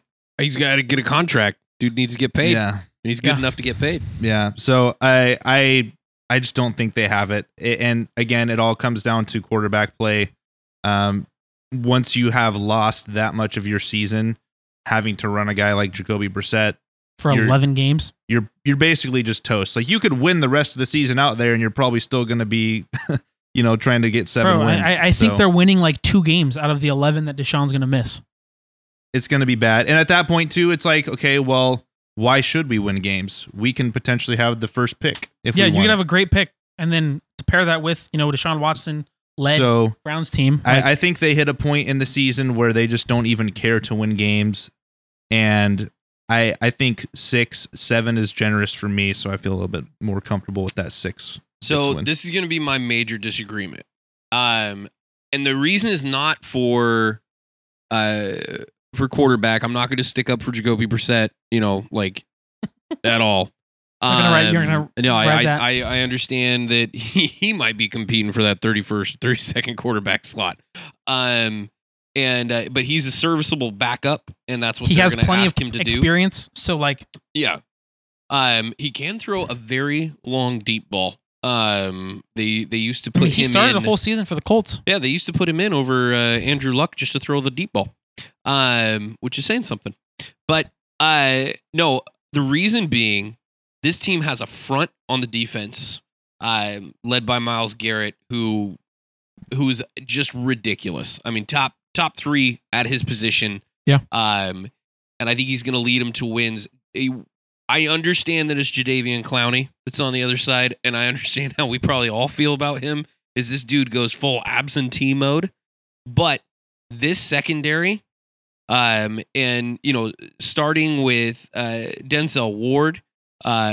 John Johnson, who you are very familiar with, and we're sad to lose. I know at free safety, Greedy Williams at the other corner position, Greg Newsome on the inside. They've got 2 rookies that they brought in for depth there. I really like that secondary. I really like that front. Mm-hmm. Again, this is a team that invested. Their linebacker is where they're the weakest in that. Yes, their linebacking core is the weakest portion of what they do, but systematically the way they play, those guys are smaller on purpose because that defensive front is so good. Yeah. The only thing I don't like about the defense is it's not incredibly deep.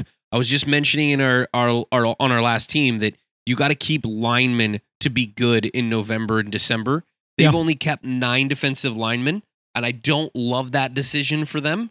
They're not good enough in the middle to go with that thin of a line setup.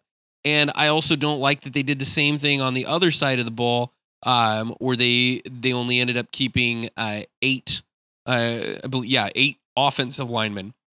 To me, that's where the problem comes into play. They make adjustments to that roster. They can, and they sign some guys. They do whatever they do to tweak that roster. I know they got some guys on the pup that are coming back and all that. But going into it, I don't feel good about their depth, and that's my only issue outside of quarterback is the depth. So for me, I'm actually I see this team, and I understand the schedule looks brutal right now on paper. When we're looking at all these teams, it looks brutal. But I'm actually at 9-8. Wow. And the main reason for that is I do think Watson, when he comes in, has the ability to take this game or to take this team on a 6-game run at the end of this season. Play spoiler. And just beat the snot out of people. Because if they're healthy, Nick Chubb and Kareem Hunt are possibly the best 1-2 punch. And I understand I'm putting that up there. I compare that with Aaron Jones and A.J. Dillon. That's an incredible 1-2. I actually really like Dalvin Cook and Madison up in Minnesota. Pollard and Elliott. Yeah, absolutely. There's some good 1-2 punches. This might be the best one in the league. So genuinely, like, you look at the rest of their skill positions, they've got some stuff. They don't have great wide receiver depth is probably my biggest issue for that. For this team, but they do have a really good depth at running back, at tight end, and they've got enough there to carry them. But they've got to stay healthy because they're just not deep. But again, I still like them at 9-8. They're just going to have to get, in my opinion, probably at least 4, if not 5 wins out of those first 11, and just they got to stay competitive. And I think they can. No, I think that's fair. I mean, I think the games they'll play will be close, and so some of those losses may flip to wins. Those Bucks. I think they could play a team like that hard. But yeah, I just don't. I personally don't see it because I see teams like the Bills and the Bucks and the Chargers just coming in and just mollywopping them. I also just think, and this is kind of one of the same reasons that I wasn't super high on the Saints either. If you're coming in and we're really banking on a guy who hasn't played football at that point for what would have been over a season and a half. Yeah. I just don't know what the immediate impact is going to be, even though when he has played, he's one of the 7 most talented quarterbacks that we had at the time that he last played. Mm-hmm. So I don't know. I would love to be proven wrong by both guys like Michael Thomas on the other side and by Deshaun Watson over here, but I think there is something to be said about not playing in game for that long, even though he's obviously not coming off of like an injury that has plagued Michael Thomas as long as it has for him. But you guys brought up specifically Grant did the drama that's gone on that's gone on this last offseason. Dude, that's not good for that team. It's not good, but it's not like Stefanski hasn't literally lived in drama as the Browns coach. Oh my gosh. This guy has navigated a lot of difficult stuff. And I think that's a plus for where this team's at right now. I don't think there's too many other coaches that could handle what's going on and keep a winning culture. And I think he does very well at making sure that I think winning culture is a bit of a stretch. I'm just saying he has changed the atmosphere there while he's been the head coach. They have gotten much better. This is a team that we laughed at every year, that we just write them in for 3-13, they made the playoffs. 4-12. Yeah, this is a dude that took that team 12-5? to the playoffs. This is a GM who's done a great job of putting talent on the field. Knowing they were going to lose, at the skill positions this last year. And then going and get Amari, that was a great move for them. For a 7th rounder? Are you kidding me? It was great value. Hilarious that the Cowboys just literally didn't want to pay him any money, and that's the only reason they gave him up. But I think they've done a good job of keeping this thing together, and I think that defense, that front, that secondary, solid. And if you were just looking at those two things, you could make a serious argument that they have the best defensive front and the best secondary in this division. I think they'll be on the field for a long time, though. Their defense will. That might be fair. That might be fair. So it'll be a tired defense. See how Chubb and Hunt do, but I'm cool at 9-8. Yep. We'll keep moving. Okay, yeah, let's keep moving. We're gonna go to the AFC East, and we're gonna get the team that matters in this division. We're gonna do it first because the rest of them are Let's do it. I like these guys. The Bills, and they're getting lots of Super Bowl love for good reason. They have the past 3 seasons, and it's for one reason really only. And his name is Josh Allen. He is not far off from Patrick Mahomes in terms of skill, the total package, playmaking, all that kind of stuff. Their coordinator, Brian Dable, departure does loom large over this team. But I mean, dude, Josh Allen is incredible. I mean, the development of him, to me, and I said this even last year, some of the most impressive that I've ever seen out of a player in the last 5-6 years. Dude, I mean, this dude, we were like, oh gosh, this is who you guys picked. In that first season was rough. Well, we were all watching that throwing motion and going, this is beyond suspect. Yeah, his completion percentage was awful. 55 his senior year in in college. Sorry. Yeah, and then it was hovering around there. Dude, he did not. But he did hurdle somebody, and then we're like, that was fun. He's an athlete. That was a football player. Yeah, that was cool. But I mean, dude, this team is super talented. They got the top receiving duo they got is Stephon Diggs and Gabriel Davis. And don't forget Isaiah McKenzie. And that slot is legit. Yeah. They let go of Cole Beasley because of that in his Twitter account. But Isaiah McKenzie's good. Yeah, dude. So that team's good.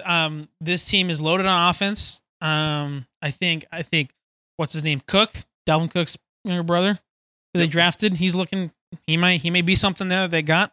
They got kind of a running back by committee thing there with Singletary and Zach Moss. James Cook. Sorry. James Cook, yes, that's his name. With Singletary, Zach Moss, and him, I think that you got guys that can play and can be hot for a drive or two that can really pop off there for you. I mean, I don't love them for fantasy value, but they're solid players on that running back room. Sean McDermott's loaded defense is insane. They got some difference makers at every level. They got Micah Hyde, Jordan Poyer on the back end, Tre'Davious White, and now to me, huge addition for them. Von Miller. I mean, Super Bowl champion. I mean, dude, just look at what he did for the Rams on their Super Bowl push. Yep. Dude. My question mark with him though is, can it be a season-long sustained impact? I don't know. Well, here's the thing. We're going to keep talking about this, but this is another team that has kept 10 defensive linemen, and I heard this awesome stat on them today. The most that any of these guys play in terms of percentage of snaps, and Vaughn's going to probably break this mold, but is 64%. Yeah. That's Greg Rousseau, Ed Oliver, none of Jordan Phillips. None of these guys have played more than 64% of snaps because they are constantly on a rotation. Jordan Phillips was a rookie last year, I think he played pretty solid, so I think he'll blossom a little more this second year. Right.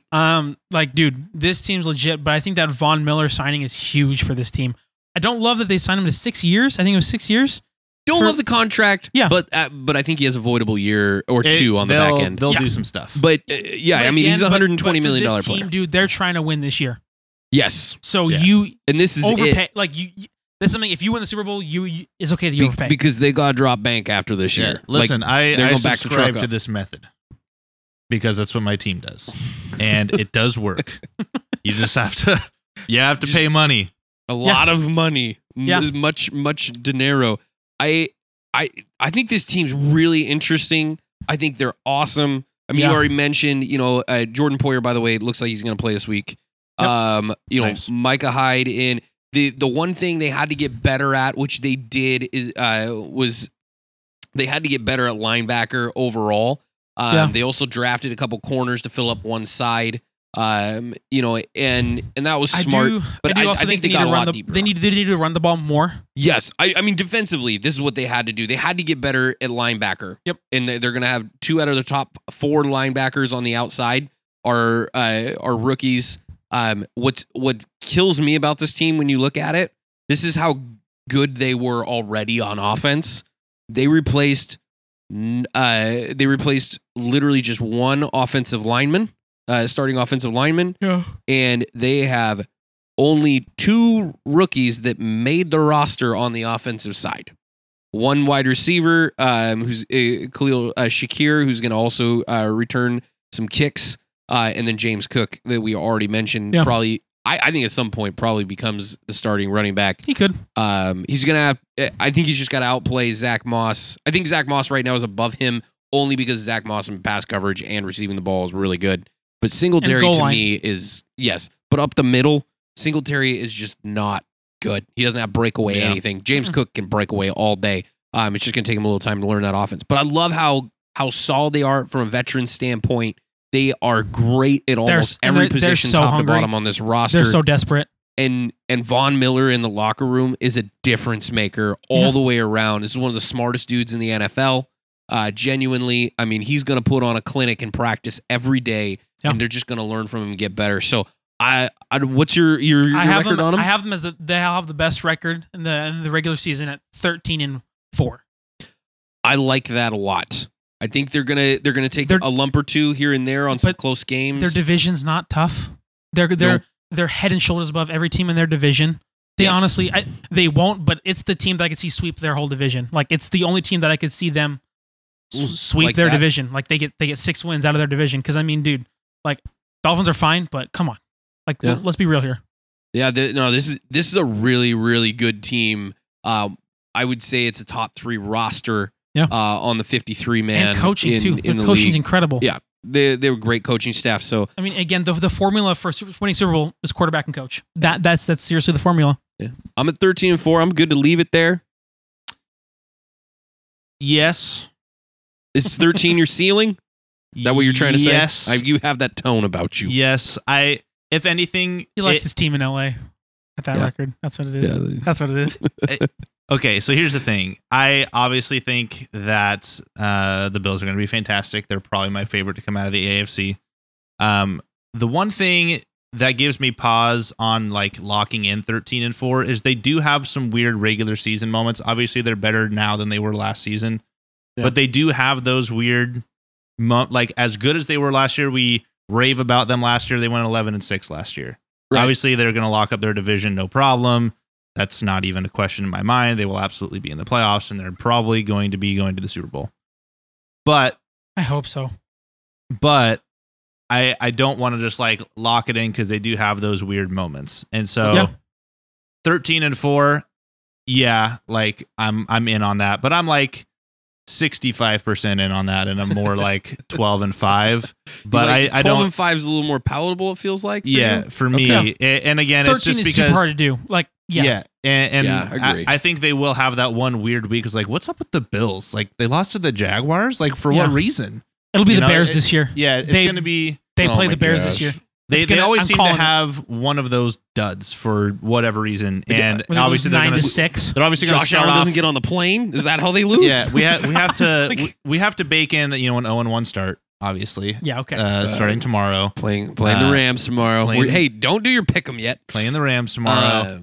But to me, if I had to pick right now, which I don't know when we'll actually get to our like Super Bowl and playoff predictions and all that stuff, but I would probably bet that they're going to be my pick coming out of the AFC. Okay. Yeah. Awesome. Anything to say on that, Matt? No, I'm good there. All right, let's move on. Moving on to another team that I think will have a good year coming out of this division. Is the Dolphins. They are going all in on Tua. He's a guy. He's a guy. I could not have said it better myself. That was perfect. Tua is a quarterback in the NFL. He's a quarterback in the NFL. Yep. I do not understand this hype that like he's going to throw for like 4,500 yards and 40 touchdowns. He's not. I don't understand. Tyreek Hill's good, but you have to understand that when you have Patrick Mahomes who can throw the ball 2 football lengths, like obviously someone like Tyreek can thrive. We need to loop back. I need to set a reminder at the end of the year. We need to come back and see how many yards did Tua throw, And then how many air yards did Tua throw? Because I think that's probably going to be the biggest wide receiver screens for days. The biggest disparity in yards to air yards is probably going to be Tua. Here's the thing they're going to say though. That's if fair. he wins the games though, it's the same deal with the Jimmy Garoppolo. Jimmy Garoppolo's a guy. He doesn't win, but he wins. Yeah. But anyway, and I'm saying that because Matt is that guy. Except Tua's never been. All to Jimmy does is win. Just saying. Tua won't win a road game in Lambeau against Aaron Rodgers. Either way, they're going all in on the offense. They're going all in this offense. They got former right hand to Kyle Shanahan. They got Mike McDaniel, who's a weird guy. Like he's weird. Offensive play calling genius. He's weird. Like genius. When he talks. Yeah. Like, remember that he's opening? Hilarious. He is awkward. Anyway. But those are the guys you want calling your plays because he's they're nerds. fun in the presser. I can't imagine what he's like to witness out on the field. Yeah. Like just talking to players. Or when he's like in the mic, like to and like, okay, buddy, here's what we're gonna do. Yeah. Like that. Anyway, with that being said, they're going all in on the offense. They traded for Tyreek Hill. They got Jalen Waddle. They got the speed. They got Chase Edmonds, who's gonna kind of be their lead running back here. It's a stingy defense led by Brian Flores' holdover, Josh Boyer, also intact. But again, dude, it's all on this quarterback. What is he? How is he going to do? He's got no more excuses. I don't think any of us are going to be like bummed if he proves us wrong. Sure. Like, I would love for him to because I was big on him coming out of college. Yeah, but I mean, the dude has no arm. He is accurate. I'll give him that. He's accurate, but again, he's throwing 10 yards like every play. That's what he's doing. He's throwing little out routes and little things out to. But this team is designed for that. Yeah. Chase Edmonds, Raheem Mostert. Yeah. Give them ball, watch them run. That's what they do. Raheem Mostert, I think, was it last season who had like literally the fastest? No, he was the year injured. before. Last year he got injured in the first game. Yeah, that's right. That's right. Yeah, no, 22 miles an hour, bro. Yeah, that's what he gives you. The fastest play of the season. They have two of the top 5 fastest guys in the league on this team. I mean, dude, they've got the fastest roster on the. I mean, dude, Tyreek and Jalen Waddle already put you in like the top 3 or 4 and for speed, and then Mostert and Edmonds put you over.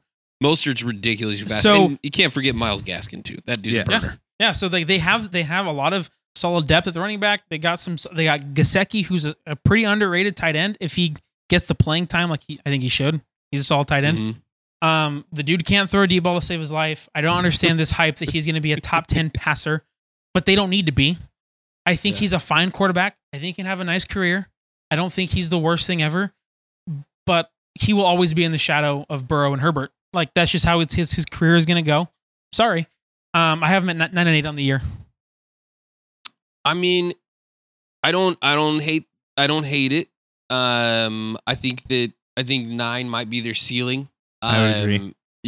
And I'm gonna keep harping on the same reason why. Okay, game 1 in the trenches. These guys got 8 offensive linemen on this roster. Now they play a 3-4, but they only got 5 guys that are gonna play up on the front. They did bring in, I like the Melvin Ingram get. I think that's a good fit for them. Mm-hmm. Makes a lot of sense where they're at. Jalen Phillips on the other side, holding it down.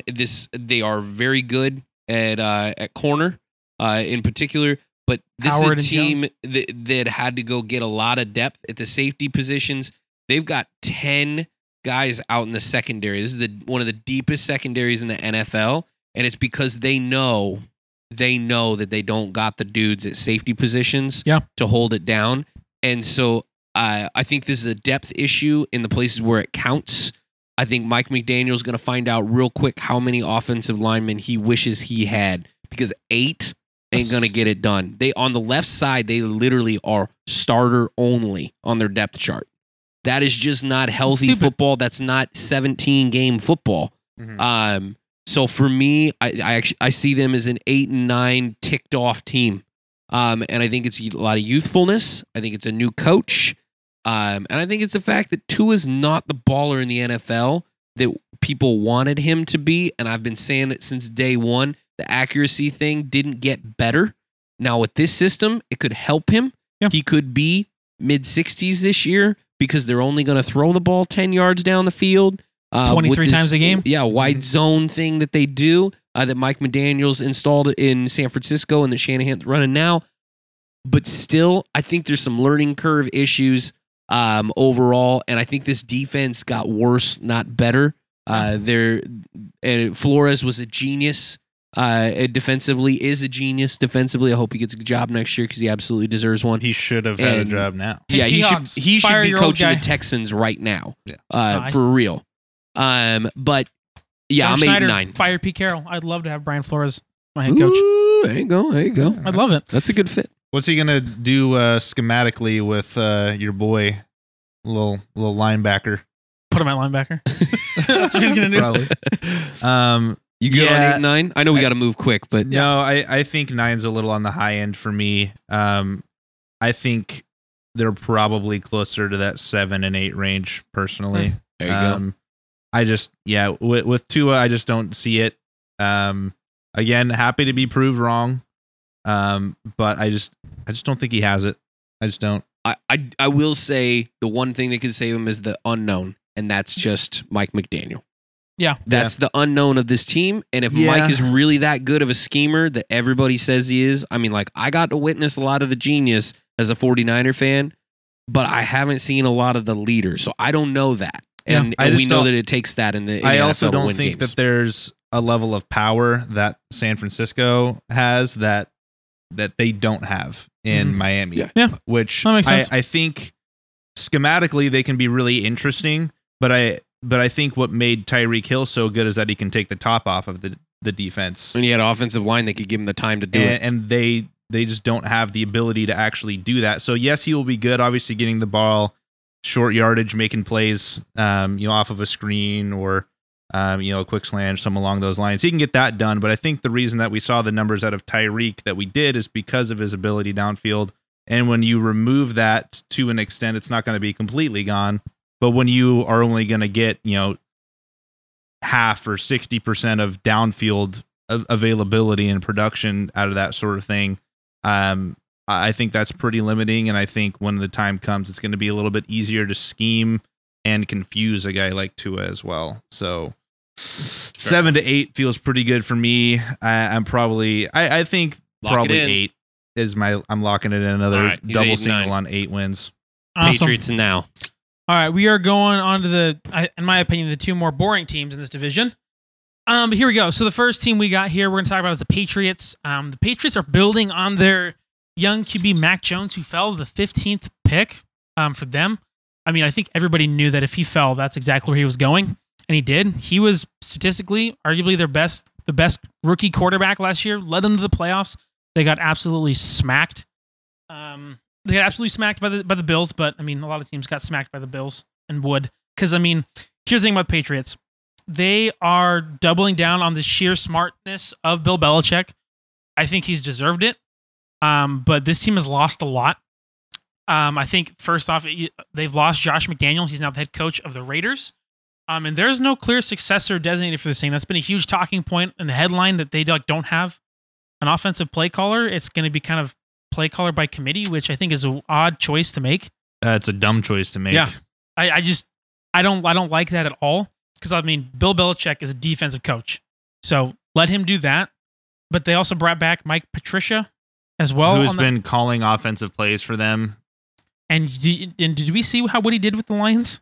He's bad. Yeah.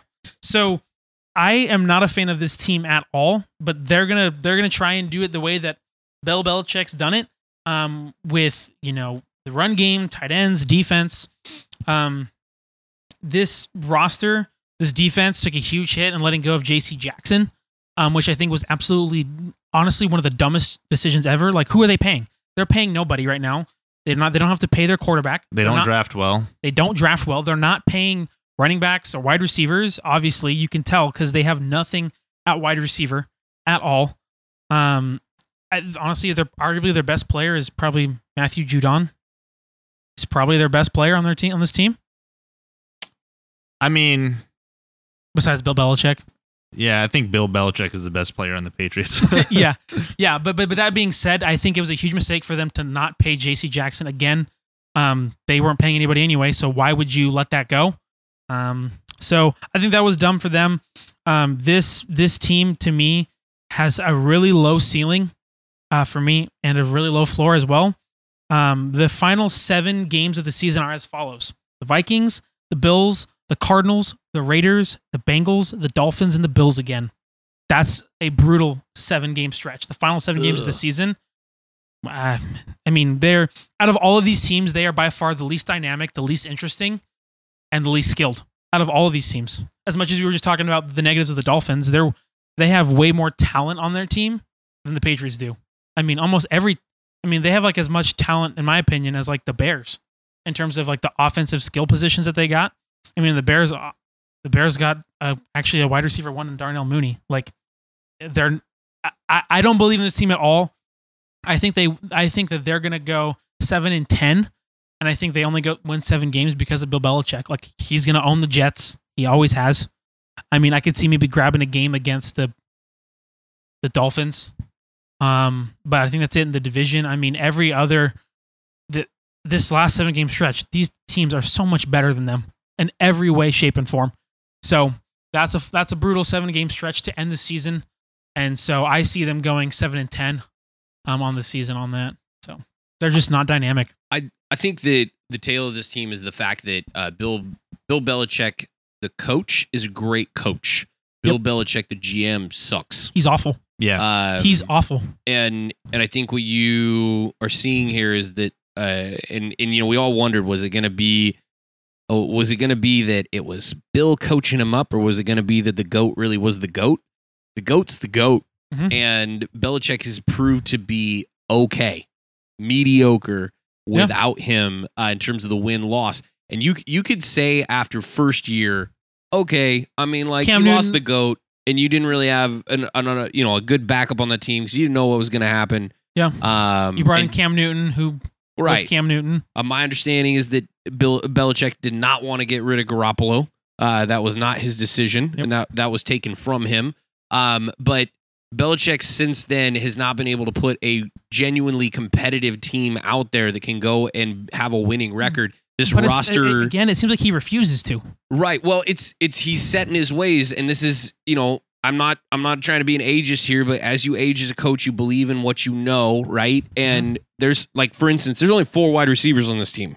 Okay, because Matthew Slater's on this team, and he doesn't actually play wide receiver. He's special teams. He's a special teams guru. He may be the best special teams player in the league, but that only gets you so far. Right. That's what you're on the field 6 Nelson times Aguilar and Kendrick Bourne, who has lost his starting spot to Nelson Aguilar, by the way. Devontae Parker are on. By the way, it's the year 2022. Yeah. just so we're clear. So we're clear. This isn't 2016. But I mean, genuinely, like, he went back to Trent Brown. I'm just pointing out, like, he's got Slater. He went back to Trent Brown. He hasn't gotten rid of his running back by committee decision. By the way, they labeled Damian Harris as the starter today. Stevenson's being taken in every fantasy, everything, and everybody presumed him the starter. Today, Damian Harris is the starter. I know that doesn't necessarily mean anything in New England, but he is. You know, he doesn't ever promote rookies. Brendan Schooler, their strong safety that they took, is at the end of this stinking lineup. Like, they have 5 strong safeties on this roster. What the crud is going on? No team needs 5 strong safeties. They have rookies at 2 and 3 slots. There is 1 rookie starting, and it's the genius maneuver that they pulled in the first round when they went and got Cole Strange at left guard. Like, this dude thinks he can literally make marble statues out of mud. And I'm not saying that Cole Strange couldn't be a starter in the NFL, but he literally could have gotten this guy in the 4th round. His GM prowess is awful. Like, he is historically bad as a GM. He is phenomenal as a head coach and a play caller and just a football mind.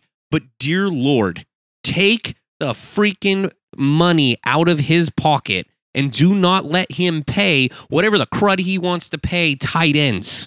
Are you joking me? Like, you go and make the moves that he's making, and you're going to get 7-10, 6-11. It's because you can't coach up that much when you take all the money away from being able to pull in a skill player outside of Devonta Parker the next year. Like, they had no money to go get anything other than Devonta Parker. I still think Devonta Parker is going to get 80 catches this year because Mac Jones is good.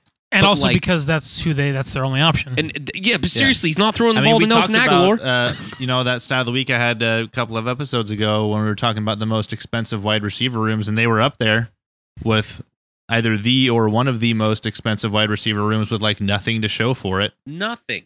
Yeah. And genuinely, this is not a deep roster. It's not a good roster. This is a mediocre roster with a really good coach. 7 wins is all they're going to get. And anybody expecting more than that out of the Patriots this year is out of their freaking mind. Yeah. You're not looking at a whole roster. Yeah, you have Mac Jones. I'm not saying he's bad at all. He proved he can ball. Absolutely he can. But who's he going to throw the ball to? And how are they going to put up? Do you see this team's consistently putting up over 24 points in a game? Because that's what you have to do to win in the NFL regularly. You have to put up over 24. And here's the thing, too. Like, as good as Mac Jones is, I don't think he's, at least in this point in his career, I don't think he's really a difference maker. No, but he's going to go out and not make mistakes. Yeah, and Belichick's going to put him in a position to do that. Sure. To go out and manage a game and not turn the ball over. But he's not going to give him the opportunity from a roster perspective to actually make plays. His ceiling as a player is Matt Ryan. That's his ceiling. Yeah. And he could very well hit it. But I don't know if he's got the Matt Ryan ball in him. Dog in him? I think that he makes good enough decisions that he's going to hit that 30, especially the 17th game now in play. He's going to hit that 30 marker. He's going to get over 4,000 yards. Already proved he can do that. Yeah. And I think he's going to be in that low teens, mid teens on his interceptions. I think he's genuinely the definition of 275, 2-1. He's better than Tannehill for sure. He's a better decision maker. His percentage, by the way, still going to be up right under 70. I think he's in that 67, 68 range. And the scheme is going to be there for him. You know what he reminds me of? The scheme is what's going to get him those yards. He reminds me of Jared Goff when McVay first showed up, where we're like, okay, this Goff guy, like, as long as you put him in a position to win, like, he can do everything you need to do. He's just not. And then he'll pop off for a game for 4 touchdowns. But then if you don't really put him in that position, like we saw in Detroit last year, it's like, okay, well, he's not really going to go out and single-handedly win you a game. Yeah, he did it once. He did. He did. I forget. Out of respect for Belichick here, like, it's hard for me to say that a Bill Belichick-led team doesn't win 7 games. But as we look at the last 7 games that you detailed here, you can maybe win against the Vikings. I don't know. That's probably the most gettable team. NFL, anything can happen. Call it a coin flip. Maybe they win one of those last 7 games. Yeah, but maybe, 1 and 6, which means Cardinals, Vikings, Dolphins. One of those is gettable. Yeah. But here's the thing. Let's say worst case scenario, they win one of those games. You're telling me they would have been a double positive team in the front half of that season before they got to that 7-game stretch? Because if they're going to go 7-10 and they lose 6 of those, then that means they would have. So I look at their schedule. They would have been like 6-4. It's a pretty. I don't know if they can be 7-3, 6-4 before they even get to that stretch in the season to potentially lose most of those games. Which again, who knows? The Cardinals, they always collapse. So they have a kind of they got some easy ones here. So they play the Dolphins week 1, which I think they can beat them. Are they at home? Bottom team. They are okay. So it's in Miami. Okay, it's in Miami, but I think they can get them 50-50 then. Miami can beat Tom Brady. I mean, dude, they play teams like the Lions, they play the Browns, the Bears, the Jets twice, and the Colts. So I mean, obviously, I can see them. Yeah. They're going to lose the Colts game. They might lose the Dolphins one. They go 3-2 out of the first 5. That's doable. You're playing the Jets and the Bears.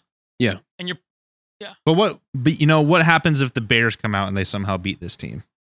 Well then they can be worse. Happen. They can be worse. But I'm just banking on a game like that when it's 2 bad teams, like I think the Patriots are.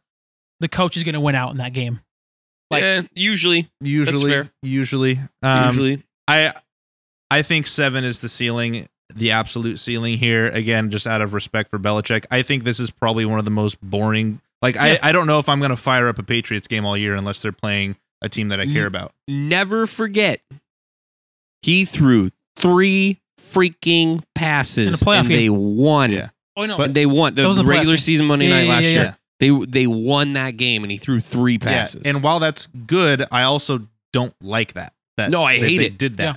Like I hate it. Even like this isn't a Mac Jones slander thing. I don't like that they just did that to begin with because yeah, you won, but I don't like that Belichick is doing that. Right, and then the next week they were down 2 offensive linemen and a defensive starter because of that. Yeah, exactly. So it's like honestly, again, out of respect for Belichick, it might be time. Oh man, I'm not ready for that conversation. It might be time. He's getting a little old. Well, I think, and if anything, it's just some of these older coaches. I think this may be their last year for some of these old style coaches. And except for Andy Reid, he's still a genius. And it wouldn't be as bad if he wasn't also, doing all the GM stuff. They're not setting themselves up for any improvement at any point. There's no future for this team in the Belichick era, other than the fact that he's just a good coach. I will say this, and I'll touch on it. I know we got to move. If he goes 2-15, you better still let him finish the freaking year. Yes. Because Bill Belichick walks out fired. with his head up. He won't get fired, and he would win the last game of the year. I think you could set the stadium on fire and probably not get fired there. Yeah. They'd be like, we understand. We know why you're mad. He could probably actually gun down Mac Jones in a drive-by. I don't think you could do that. There's a 0% chance that we do not condone violence on this show. Wasn't there a Grant only speaks for himself. Wasn't there a Patriots player who did that and played a full season? Oh, yeah. Listen, that was an allegation that was very true. So I'm just saying, we're not laughing about murder. We're laughing about the irony of things being true that we didn't know. I want to say 6 though. I'm gonna roll with 6 wins. 7. Let's move on to this last team in the AFC least, as I'll call it. Just being funny. Anyway, here we go. We've got the Jets. They're trying to go all in on their boy Zach Wilson. Where they're hoping he will make a leap in restocking this team in the 13 possible games he has, because he will be sitting for the first 4. Yes, he'll be. I was literally going to say that. Sorry, bro. I was literally going to say that. Anyway, they're going to try and erase the concern because Saleh. There was nothing positive about this team last year. There was no positive unit on this team at all. No, like their running backs weren't that nothing. Wide receivers, quarterback, line. Hey, they beat D-line. the Titans last year. They did do that, but like there was not a single decent unit in this first year with Robert Saleh. I think that he had almost nothing going for him anyway. He's probably, Zach Wilson, as Matt jumped ahead here, said that he's probably out for the first month of the season. So it's the Joe Flacco experience for first 4 weeks of the season. But Wilson does have a complete lineup here. It's kind of revamped, a sturdier line, a long-term skill group. I mean, dude, we praised them as the best team, most improved team night 1 of the draft. They had an incredible draft. They went and traded back into the late rounds to get Jermaine Johnson, who dropped to like the 20s. He was a top 15. That was a good get. I mean, dude, speed rusher, dude, stud. Yeah, so that was incredible. They got Sauce Gardner with the 4th pick. They also signed phenomenal. They also signed DJ Reed, reunited with Saleh when DJ Reed played for the Niners there. DJ Reed was awesome for the Seahawks. He was a little injured, but when he played, he was legit. So they got some 2 solid corners there. They got safety Jordan Whitehead rocking out here. So easily the best draft. They had an incredible draft. It was great. But Saleh still needs to prove that he can improve personnel on this team. He has to prove it because honestly, it was doo-doo. There was nothing to talk about. It was as is for the Jets, the New York Jets.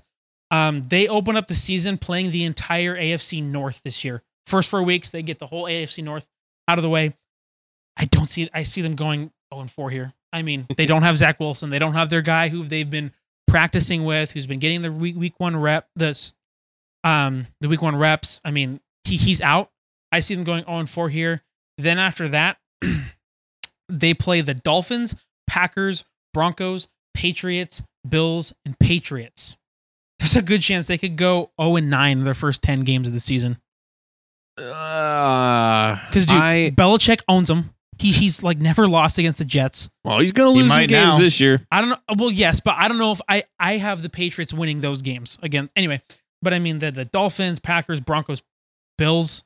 After playing the whole entire AFC North to open up their they could easily go 1-9.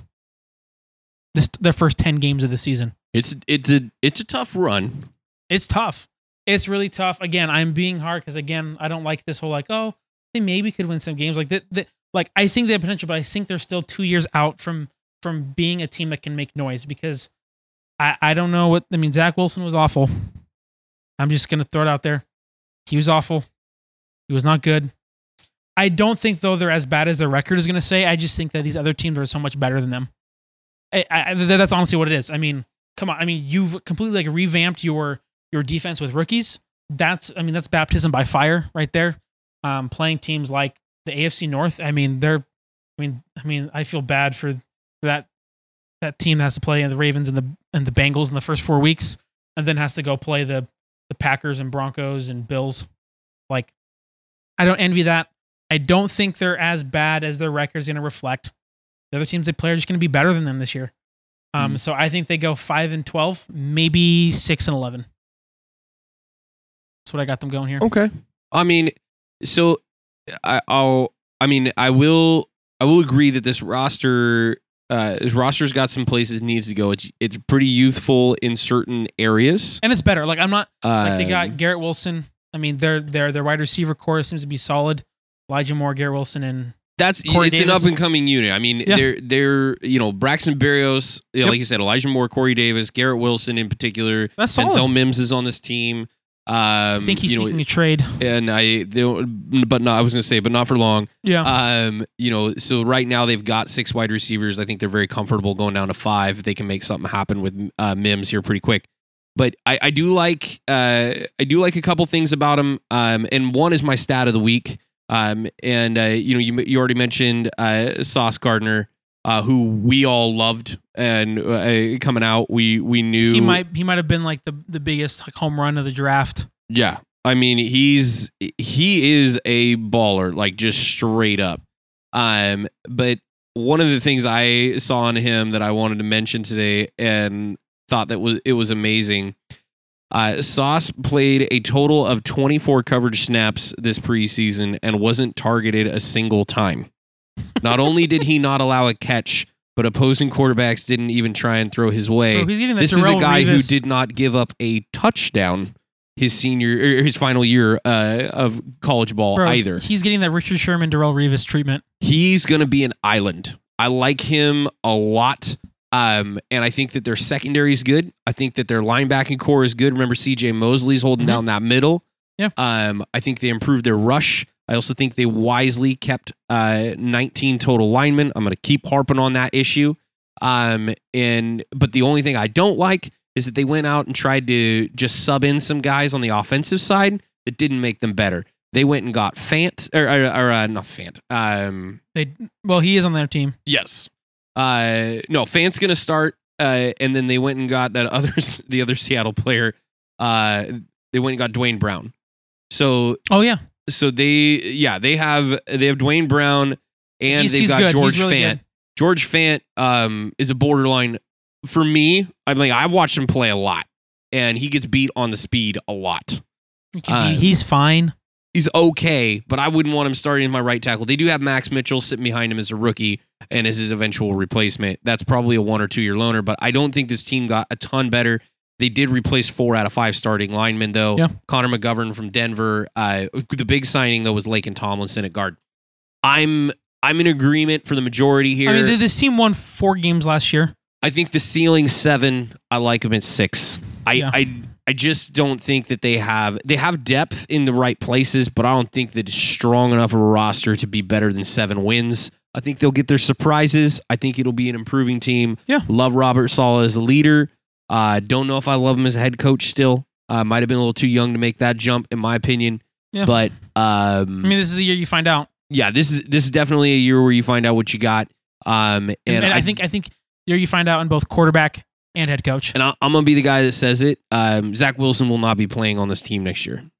They're going to do a 2-year and move on. This is a Josh Rosen oopsie.